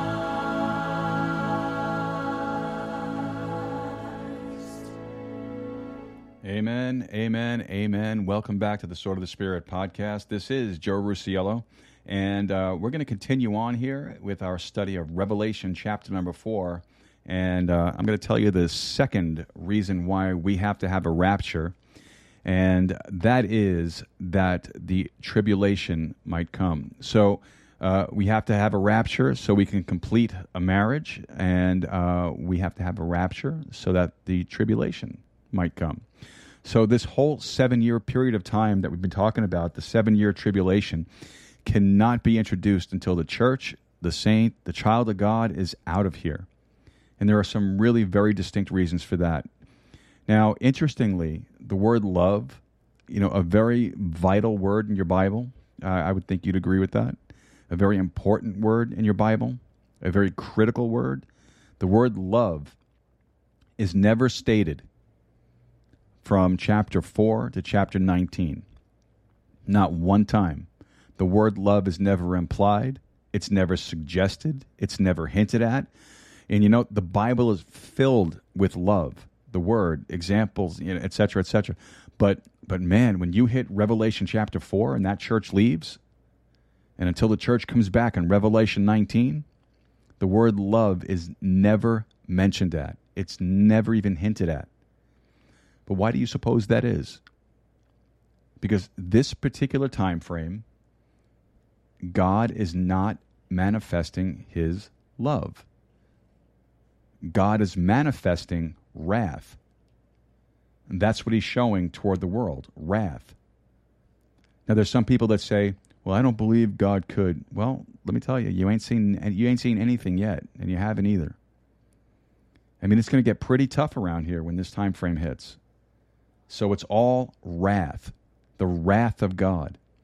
Now, a New Testament believer is not destined to experience the wrath of God. If you're a child of God, you are not destined to go through the wrath of God. Now, some confuse tribulation with the tribulation. Just because you're going through tribulation doesn't mean you're going through the tribulation. All saints go through tribulation. A very popular question is, why do you suppose people have trouble? I mean, the saints, good people that love the Lord, why do they have trouble? Why is it that they seem to get kicked in the teeth every time you turn around? I mean, does life seem to go that way on occasion? Yeah, but what does Daniel teach us? Daniel teaches us that the devil wears down the saints any way he can. It's just a wearing down of the saints. It's to get your mind on the routine, the ordinary, the mundane, the regular, on the daily process of living, so that you have no time, no energy to set your affections on the things above and not on things of this earth. But don't confuse that with the tribulation, because in the tribulation, men are in caves. They're under rocks. They're begging to die, and they can't die. In the tribulation, they're being bitten by some homogenized, wild scorpion creature that comes out of the heart of the earth. They're being tormented for 5 months. So don't confuse tribulation with the tribulation. A lot of saints have gone through tribulation over the church age. A lot have. Back in the Spanish Inquisition and the days before that, I mean, they would take them and put them in large leather bags, fill them with poisonous snakes and scorpions, and then throw them in the ocean. That's tribulation. But it's not the tribulation. They'd boil them in oil. They'd burn them at the stake. They'd skin them alive. They'd throw them to the lions. They did all kinds of unmentionable things. I mean, read Fox's Book of Martyrs. That's tribulation. That's great tribulation. They'd take their babies and dash their brains out on a rock in front of their mothers. That's tribulation. But it's not the tribulation. Because in the midst of that, God finds a way to manifest his love toward people, and he says, my grace is sufficient. But in the tribulation, there isn't any love. This is hard stuff. It's real hard. So you say, well, how can I be sure as a child of God I'm not going to go through what's coming? All right, well, let's look at 1 Thessalonians chapter 1. We need a couple of scriptures here to warm your heart on this a little bit, right? 1 Thessalonians chapter 1. 1 Thessalonians chapter 1, let's look at verse 10. And to wait for his Son from heaven, that's what we're doing, whom he raised from the dead, even Jesus, which delivered us from the wrath to come. Well, what's the wrath to come? Well, that's the tribulation. We are waiting for Jesus to do what? To deliver us. to deliver us. He's going to take us up and deliver us from the wrath to come. Now, you've been subjected probably to some hard knocks in life. Most people have. I personally am going through the hardest time of my life right now. It's tough. It's hard. It's painful. Hard things. You know, some people have been really kicked around. But you can't confuse it with the tribulation. Not for a minute. All right, let's look at one more. Chapter 5. 1 Thessalonians chapter 5. You're already in 1 Thessalonians, so I'll just go to chapter 5. And verse 9. For God hath not appointed us to wrath, but to obtain salvation by our Lord Jesus Christ. Now, when God decides to dump wrath out on this world, and all he does now is really just give us little hints of it, to be honest with you. I mean, not real wrath, just hints of it. Now, why does God give hints? Because the Bible says he's not willing that any should perish, but that all should come to repentance. So God will give a little hint once in a while. You know, he'll let a volcano blow.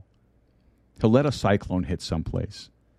You know, he'll allow an earthquake to shake San Francisco or Turkey or Pakistan or Iran, or he'll let a hurricane come across the Gulf Coast. You know what I mean? God gives little hints of it, but that's nothing. Now, Jesus told us it would be that way. He said, as the time winds down, he said over in Matthew 24, he said this. He goes, I'm going to tell you all about the signs of this particular time. What's happening is we're down toward the end of this church age. You know, we're beginning to get an increase in the signs or the indicators that are going to be full blown when the tribulation comes. Now, Jesus mentioned several of those things. He said many false Christs in Matthew 24. He said famine, earthquakes in diverse places. And, you know, that's actually an interesting thing, you know, because in the last century, there were 19 major earthquakes in the world. In the century before that, there were 9 major earthquakes. The century before that, there were 5.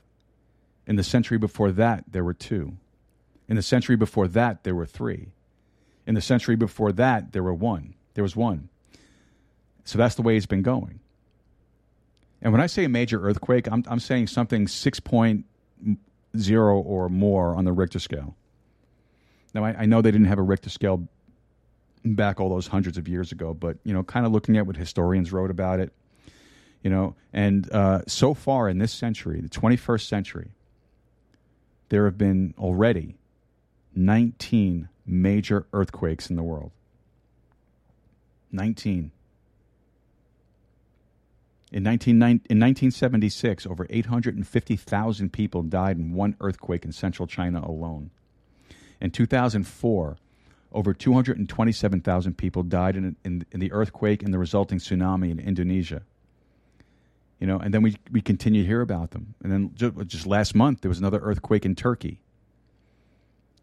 Do you see what God's saying now? You get over to the middle of the tribulation, and he says, you ain't seen nothing yet. He calls one the great one. You know, and we kind of kid and joke about California falling off into the ocean. And you know what? It might. It might. When the great one hits. About a 10 on the Richter scale. And, I don't know how many 1,000 times more a megaton bomb, you know, we're having now is... And you see all these indicators. It's a big warm-up for the big show. So why do we have to have a rapture? So that Old Testament types may be filled.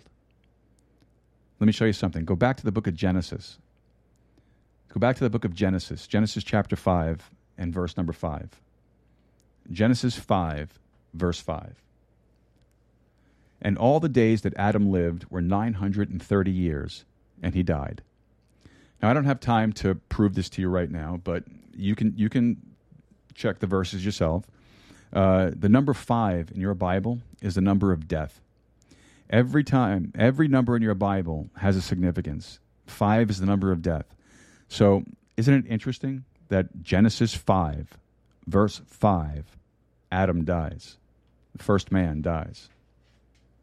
Let's go to verse 8.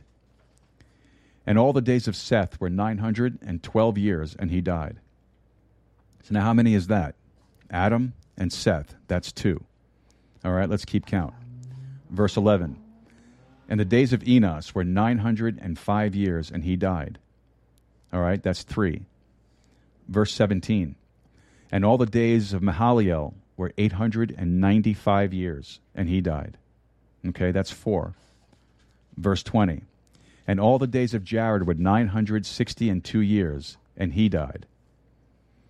All right, verse 21.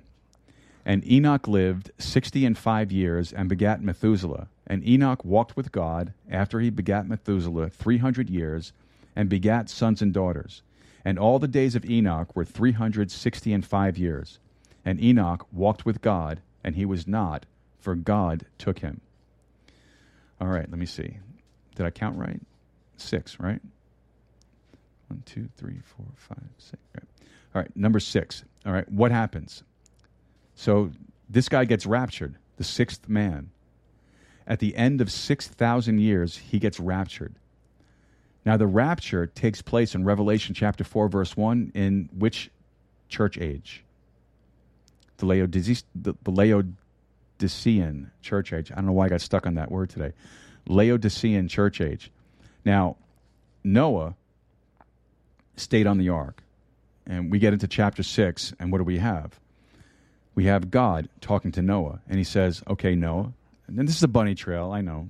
Don't let, I know it's a bunny trail, I'm sorry, but don't let anyone ever talk you out of believing in a real universal flood, a real ark, a real Noah, and real animals. Don't ever let anyone talk you out of it, because, first of all the geological evidence supports it. Okay? The average guy that doesn't believe it will always say this: you mean to tell me that Noah took all the animals in the world in pairs, representing their species and so on, and he put them on one boat? Is that what you're saying? Yes, that's what I'm saying. I don't believe it. I don't believe he could have gotten all those animals on one boat. So the best way to handle that is you respond by asking some pertinent questions. Well, do you know how big the boat was? I've never found one critic of that story in the Bible that ever knew how big the boat was. Do you know how many species of animals there are in the world? Nobody knows. I mean, that criticize the Bible. I mean, when you start really thinking about the thing, now probably the best book on the subject that I've read is called The Flood by a man named Alfred Reinwinkel. And what he does is he goes through the dimensions that are given in your Bible of the ark. Do you know what that thing was? It was about the size of a modern-day aircraft carrier. Do you know how big an aircraft carrier is? Have you ever been on one? I've been on one. They're huge. They're huge. Do you know how many men they put on an average aircraft carrier? 5,000 men. 5,000. Plus all the equipment. Plus who knows how many planes. I mean, it's literally a floating city. I know it's a bunny trail, but you need some ammunition here. The ark was constructed with 3 floors. 1 floor was for Noah and his family. 1 floor was for all the animals. 1 floor was for the food and storage that they needed. All right, now let me give you an idea. Of all the animals in the world, 70% of the species on the face of the earth is an insect. Now, they're not very big. 70% of everything that lives is an insect. 20% of everything that lives is in the water. Fish. They didn't need an ark. 10% of everything that lives is considered to be a mammal. That lives and walks on land. Now, of that 10%, of all living things, there are something over 1,000 species. And when we say species, we're not talking about subspecies. We say dog. We don't say French bulldog. We don't say German shepherd and so on. You take a bunch of dogs, you turn them loose out there, and in 100 years, you're just going to have one kind of dog. We didn't always have quarter horses and Appaloosas and such. You get all those breeds out of one species. The average size of the average animal on the earth is the size of an average house cat. That's the average size. And something else? God may have had enough sense not to send Noah 2 full-grown elephants. Maybe he sent a couple of baby elephants. But even full-grown, he could have easily accommodated them. Think about it. What's an elephant on a boat the size of an aircraft carrier? Easily could have fit them. And don't you find it interesting that they keep launching these scientific expeditions onto Mount Ararat to try to find the ark? I mean, isn't it interesting that they showed footage on news broadcasts of what they said were pictures of a boat in the glacier 17,000 feet up on Mount Ararat? Here's what's going to happen. Now, I'm a prophet here, okay? Well, not really, but I'm trying to be one. Here's what's going to happen. Jesus said this in reference to the tribulation. In Matthew 24. And here's what he said in the midst of that chapter. As in the days of Noah, so shall it be in the days of the coming of the Son of Man. That's the second advent. That's when Jesus Christ comes back with his church and establishes his kingdom on earth. So shall it be in the days of the coming of the Son of Man. So how come the ark has been hid for 4,000 years and all of a sudden they're launching these scientific expeditions, if people didn't really believe it exists in the first place? I'll tell you why. They're going to uncover that thing, and in the tribulation period, they're going to broadcast that thing all over the world, and everyone is going to see it. Why? Because everybody saw it in the days of Noah. As in the days of Noah, so shall it be in the days of the coming of the Son of Man. Now, isn't it interesting? Some other things took place in the days of Noah. The sons of God, which were fallen, angelic, spiritual kinds of beings, came and they saw the daughters of men that they were fair, and came unto them, and the result was a race of giants. So what do we have in Genesis chapter 6, just prior to the flood? We have, interestingly, an invasion from outer space. Now, I don't know if you realize it, but America, the world actually, has been programmed to anticipate, eventually, an arrival of some space creatures. Have you been watching the news lately? Hence, Close Encounters of the Third Kind. And other movies like, what was the one that came out a couple of years ago? The Fourth Kind, right? Yeah, The Fourth Kind. You're getting programmed.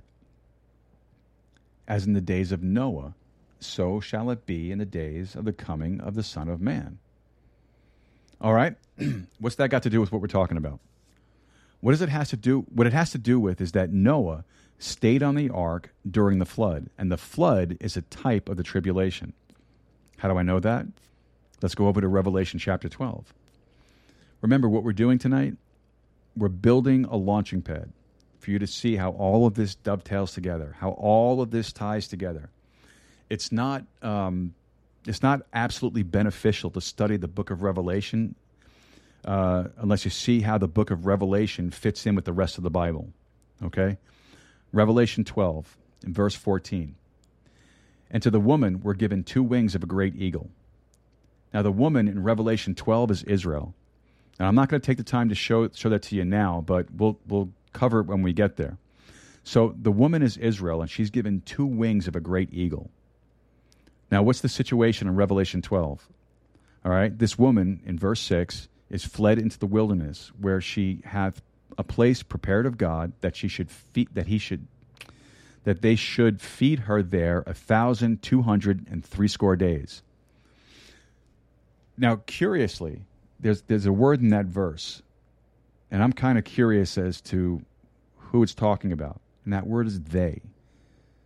Who's the they that feed her in the wilderness? Who's the they? And then in verse 14, she's given 2 wings of a great eagle. So somehow, in the tribulation, which all of a sudden is receiving all of the wrath of the Antichrist that we'll catch up with in Revelation 13, somehow Israel in the tribulation, when the Antichrist shows up, he relentlessly pursues Israel. You talk about anti-Semitism. This guy makes Hitler look like a school kid. You talk about anti-Semitism, you ain't seen nothing yet. He relentlessly pursues her. She flees into the wilderness. Now, the wilderness area she flees into is the present-day country of Jordan. Now, look back in verse 6. And the woman fled into the wilderness where she hath a place prepared of God. What I'm getting at is, I'm wondering who the they is. Haven't answered the question yet. Where she has a place prepared of God that they should feed her there. All right? Now here's Israel on the earth in the tribulation. She flees into the wilderness. She needs to be fed and taken care of. She's relentlessly pursued by Antichrist. But there's someone that gives her some partial deliverance. And whatever it is, it's characterized by wings of a great eagle. What's the emblem of our country? The eagle. Interesting. You say, what's the great eagle? I don't know what the great eagle is. I know that there's lots of thoughts out there, and I would say that the United States is a viable possibility, but I don't know what it is. But it's a strong possibility. Because in verse 6, what does it say? They should feed her there 1,260 days. Now, for that to happen, if it's the United States, we're going to have a little bit of a change of heart. Because we're starting to go anti-Semitic more and more than we're going pro-Semitic in this country. Although historically we've always been pro-Semitic. And who knows what might happen to turn us one way or the other. Now in Matthew chapter 25, you have the judgment of the nations. At the end of the tribulation, God gathers all the nations together in a valley outside of Jerusalem. And he gathers the nations together and he judges them. Now, this isn't an individual judgment. Don't get it confused.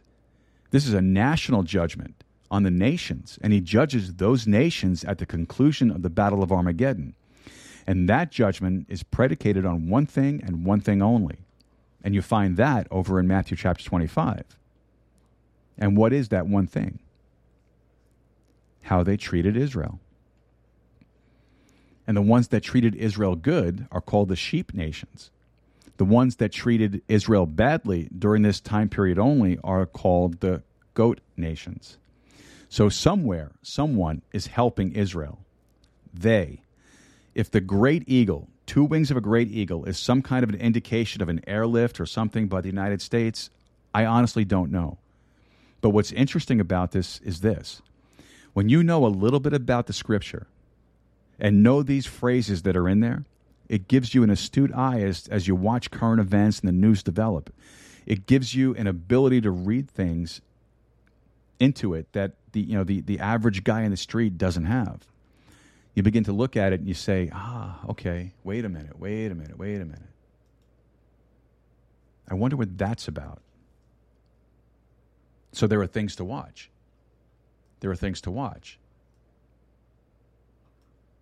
So what's it for?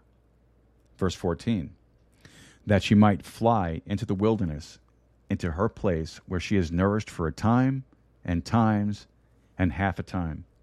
Now, from the book of Daniel, we learn that that's 3.5 years from the face of the serpent. Now, the serpent in Revelation chapter 12 is defined in verse 9. And the great dragon was cast out, that old serpent called the devil and Satan, which deceiveth the whole world. He was cast out into the earth, and his angels were cast out with him. So who's the serpent? It's the devil. Now, what does he do in pursuing Israel in the tribulation? Well, look at verse 15. And the serpent cast out of his mouth water as a flood after the woman, that he might cause her to be carried away of the flood. Now, I want you to think about this thing. In Genesis chapter 5, we have a man by the name of Enoch. Enoch being raptured. And Enoch walked with God, and he was not, for God took him. In Genesis chapter 6, the very next chapter, we have the introduction of Noah, who builds an ark, and he and his family get on the ark, and they survive the flood in the ark. Then Jesus uses that as an illustration in talking about the last days. As in the days of Noah, so shall it be in the days of the coming of the Son of Man. So he uses that as an illustration. So we have a rapture, and then we have a tribulation, a flood coming across the earth. And only those who survive the tribulation are in the ark. Now, there's not going to be an ark in the next tribulation because there's not going to be a flood, as it was in Genesis chapter 6. In Genesis chapter 6, it was a universal flood. In Revelation chapter 12, this is a localized flood. But who is in the ark? But who is the ark? Jesus Christ, Hebrews chapter 10. He's the ark. So verse 16, and the earth helped the woman, and the earth opened up her mouth and swallowed up the flood which the dragon cast out of his mouth. And the dragon was wroth with the woman, and went to make war with the remnant of her seed, which keep the commandments of God and have the testimony of Jesus Christ. So, and interestingly, in the very next chapter, we have the Antichrist showing up. So Noah stays on the ark during the flood, and he's a type of the tribulation saint. Folks, this is important stuff to know. Now you say, well, I'm saved. I'm getting raptured. Well, okay. You need to tell somebody who isn't, though. Amen? Folks, we're going to take a short break here, and when we come back, we're going to wrap this whole thing together, and we're going to talk about what to do if you miss the rapture. This is the Sword of the Spirit podcast, and we'll be right back after this. Don't go away.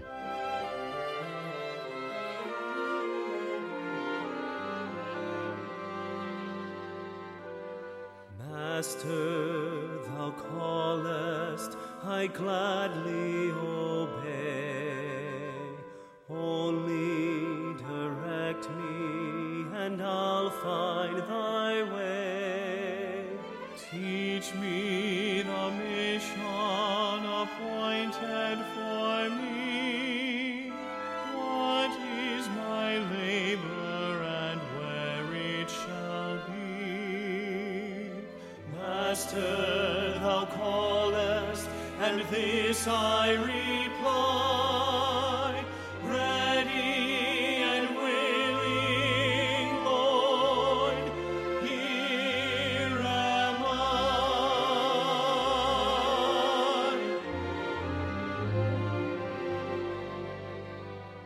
Willing, my Savior, to take up the cross, willing to suffer reproaches and loss, willing to follow if thou wilt but lead. Only support me with grace in my need. Master, thou callest, and this I reply, ready and willing, Lord, here am I.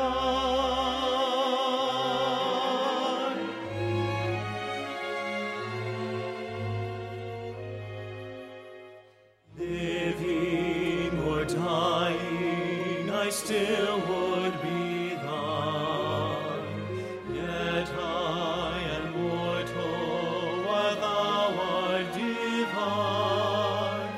Pardon whenever I turn from the right, pity and bring me again to the light. Master, thou callest, and this I reply, ready and willing, Lord, here am I.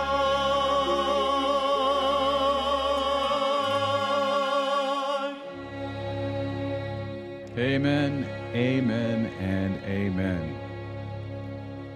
Welcome back to the Sword of the Spirit podcast, folks. This is Joe Rusciello. We need to take a little break there. My French bulldogs got into the studio here, and were being quite a distraction. So we had to let them back out. So sorry about that. Welcome back to the show. We are discussing Revelation chapter 4. Revelation chapter 4. And we're going to we've been talking about the rapture of the church. We've been talking about why we have to have a rapture. And now we're going to just very briefly get into some points about what to do if you miss the rapture. What to do if you miss the rapture. Now, I want you to look at the thing. Okay, let's look at it. And we're being sarcastic, but we also aren't being sarcastic because the thing is true. All right? Start working your way to heaven. If you're going to miss the rapture, if you are not saved and you are not a child of God, you are not a part of the body of Christ, and you're going to miss the rapture, you better start working your way to heaven. Now, for an individual who misses the rapture, again, they've never trusted Christ. They're not born again. They're not a child of God. Right? The rapture takes place. They're still here, strolling on through life. The church is exited, and they have lots of explanations for why you might exit, by the way. And even Hollywood has come up with a few. You know, they have come up with gravitational forces out there in the solar system, the alignment of planets, you know, when various people on Earth composed of various chemical elements, you know, just the right ingredients, just the right balances. And then all of these gravitational forces are in the right place with the alignment of the planets. And, you know, it's very plausible and conceivable that you could just disappear. I mean, they've already expostulated a lot of that stuff. Who's they? The scientific community, you know, unsaved people. So the wheels are in place already to provide a plausible explanation for your disappearance, if it comes that way. Now, of course, there's another possibility that I'm not going to get into tonight in this age, about this age. But in this age, though, how do you get to heaven? Let me ask you that question. How do you get to heaven? Grace, right? Grace. Grace is defined as unmerited favor. Grace is defined as unmerited favor. Now, faith. Ephesians chapter 2, for by grace are you saved through faith, and that not of yourselves. It is the gift of God, not of works, lest any man should boast. So that's why we call it the age of grace. Now, when you trusted Jesus Christ, you were saved by grace. Just grace. You didn't do anything to earn it, did you? No, you didn't. So you get raptured out. Does the age of grace continue? No. No love here. Now it's works. Remember how we examined James 2 and we saw how that a man gets his imputed righteousness by believing, but he gets his justification by works? Now the average concept of the non or semi-religious or the very religious person today is this. And here's how it works. I'm doing my best. I am doing the best I know how to do. Therefore, when I stand before God, I'm going to submit my works. And I'll say, okay, God, I did my best. I did everything I could. How do I stack up? How do I weigh out in the balances? Now, we know that won't cut it in the church age. Why? Because you're saved by grace. You're saved by grace. But it seems like, as a general rule, people are so bent on working their way to heaven, God's going to give them an opportunity. He'll say, okay, you want to do it that way? Here you go. Now, anyone of this particular opinion always has a despising attitude toward the gospel of grace anyway, so it's time to start living it. Matthew 24, verse 13, but he that shall endure unto the end, the same shall be saved. Look over in Revelation chapter 12. Revelation chapter 12. We were just over there. Revelation chapter 12, verse 17. And the dragon was wroth with the woman, and went to make war with the remnant of her seed, which keep the commandments of God and have the testimony of Jesus Christ. Now notice the emphasis on the commandments of God. All right, chapter 14, verse 12. It says, here is the patience of the saints. Here are they that keep the commandments of God and the faith of Jesus. So do you know what it is? It's tribulation salvation. Keep the commandments of God, and what is it? Works and faith. So folks that miss the rapture, the first thing that they need to be critically aware of is that there are some works involved in salvation. Another thing they need to know is that under no set of circumstances should they ever take the mark of the beast. under no circumstances. Chapter 13, verse 17. And that no man might buy or sell save he that had the mark or the name of the beast or the number of his name. Here is wisdom. Let him that hath understanding count the number of the beast, for it is the number of a man, and his number is 666. You know, folks, I have a lot that I want to tell you, but we don't have much time, so I'm going to try to kind of cram it in here, okay? This number, 666, is a number as old as your Bible. And here's what the Bible teaches. The Bible teaches that when this thing gets fully activated and the church is removed, the only way you're going to be able to merchandise anything, buy anything at the grocery store, sell anything. In other words, the only way you're going to be able to live is you're going to have that number, 666, in your forehead or in your hand. And of course, you know, the technology is already in place for this. You know, they have digital IDs, digital currencies, vaccine passports, you know, pushing the cashless society, microchip implants. Folks, it's all here. Somewhere in the coding for all those things will probably be the number 666. So you go to the grocery store, the technology's already there since the 80s with the barcode scanners. And actually, did you see recently that there's a store that you needed to scan a barcode to get in or out of? You know, you line up all your groceries, they get scanned, then you get scanned. No cash, no credit card, no checks.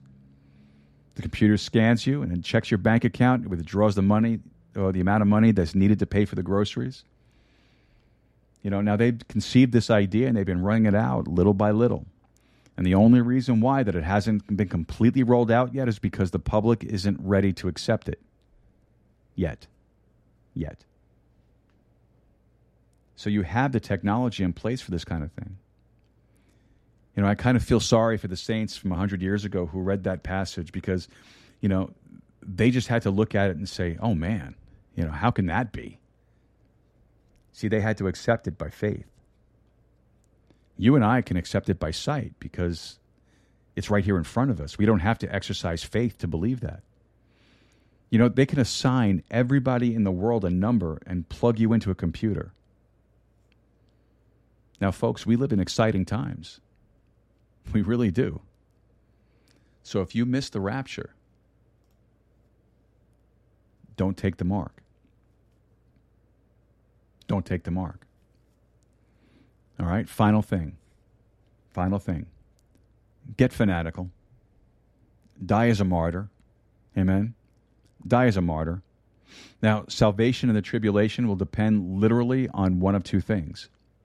Literally one of two things.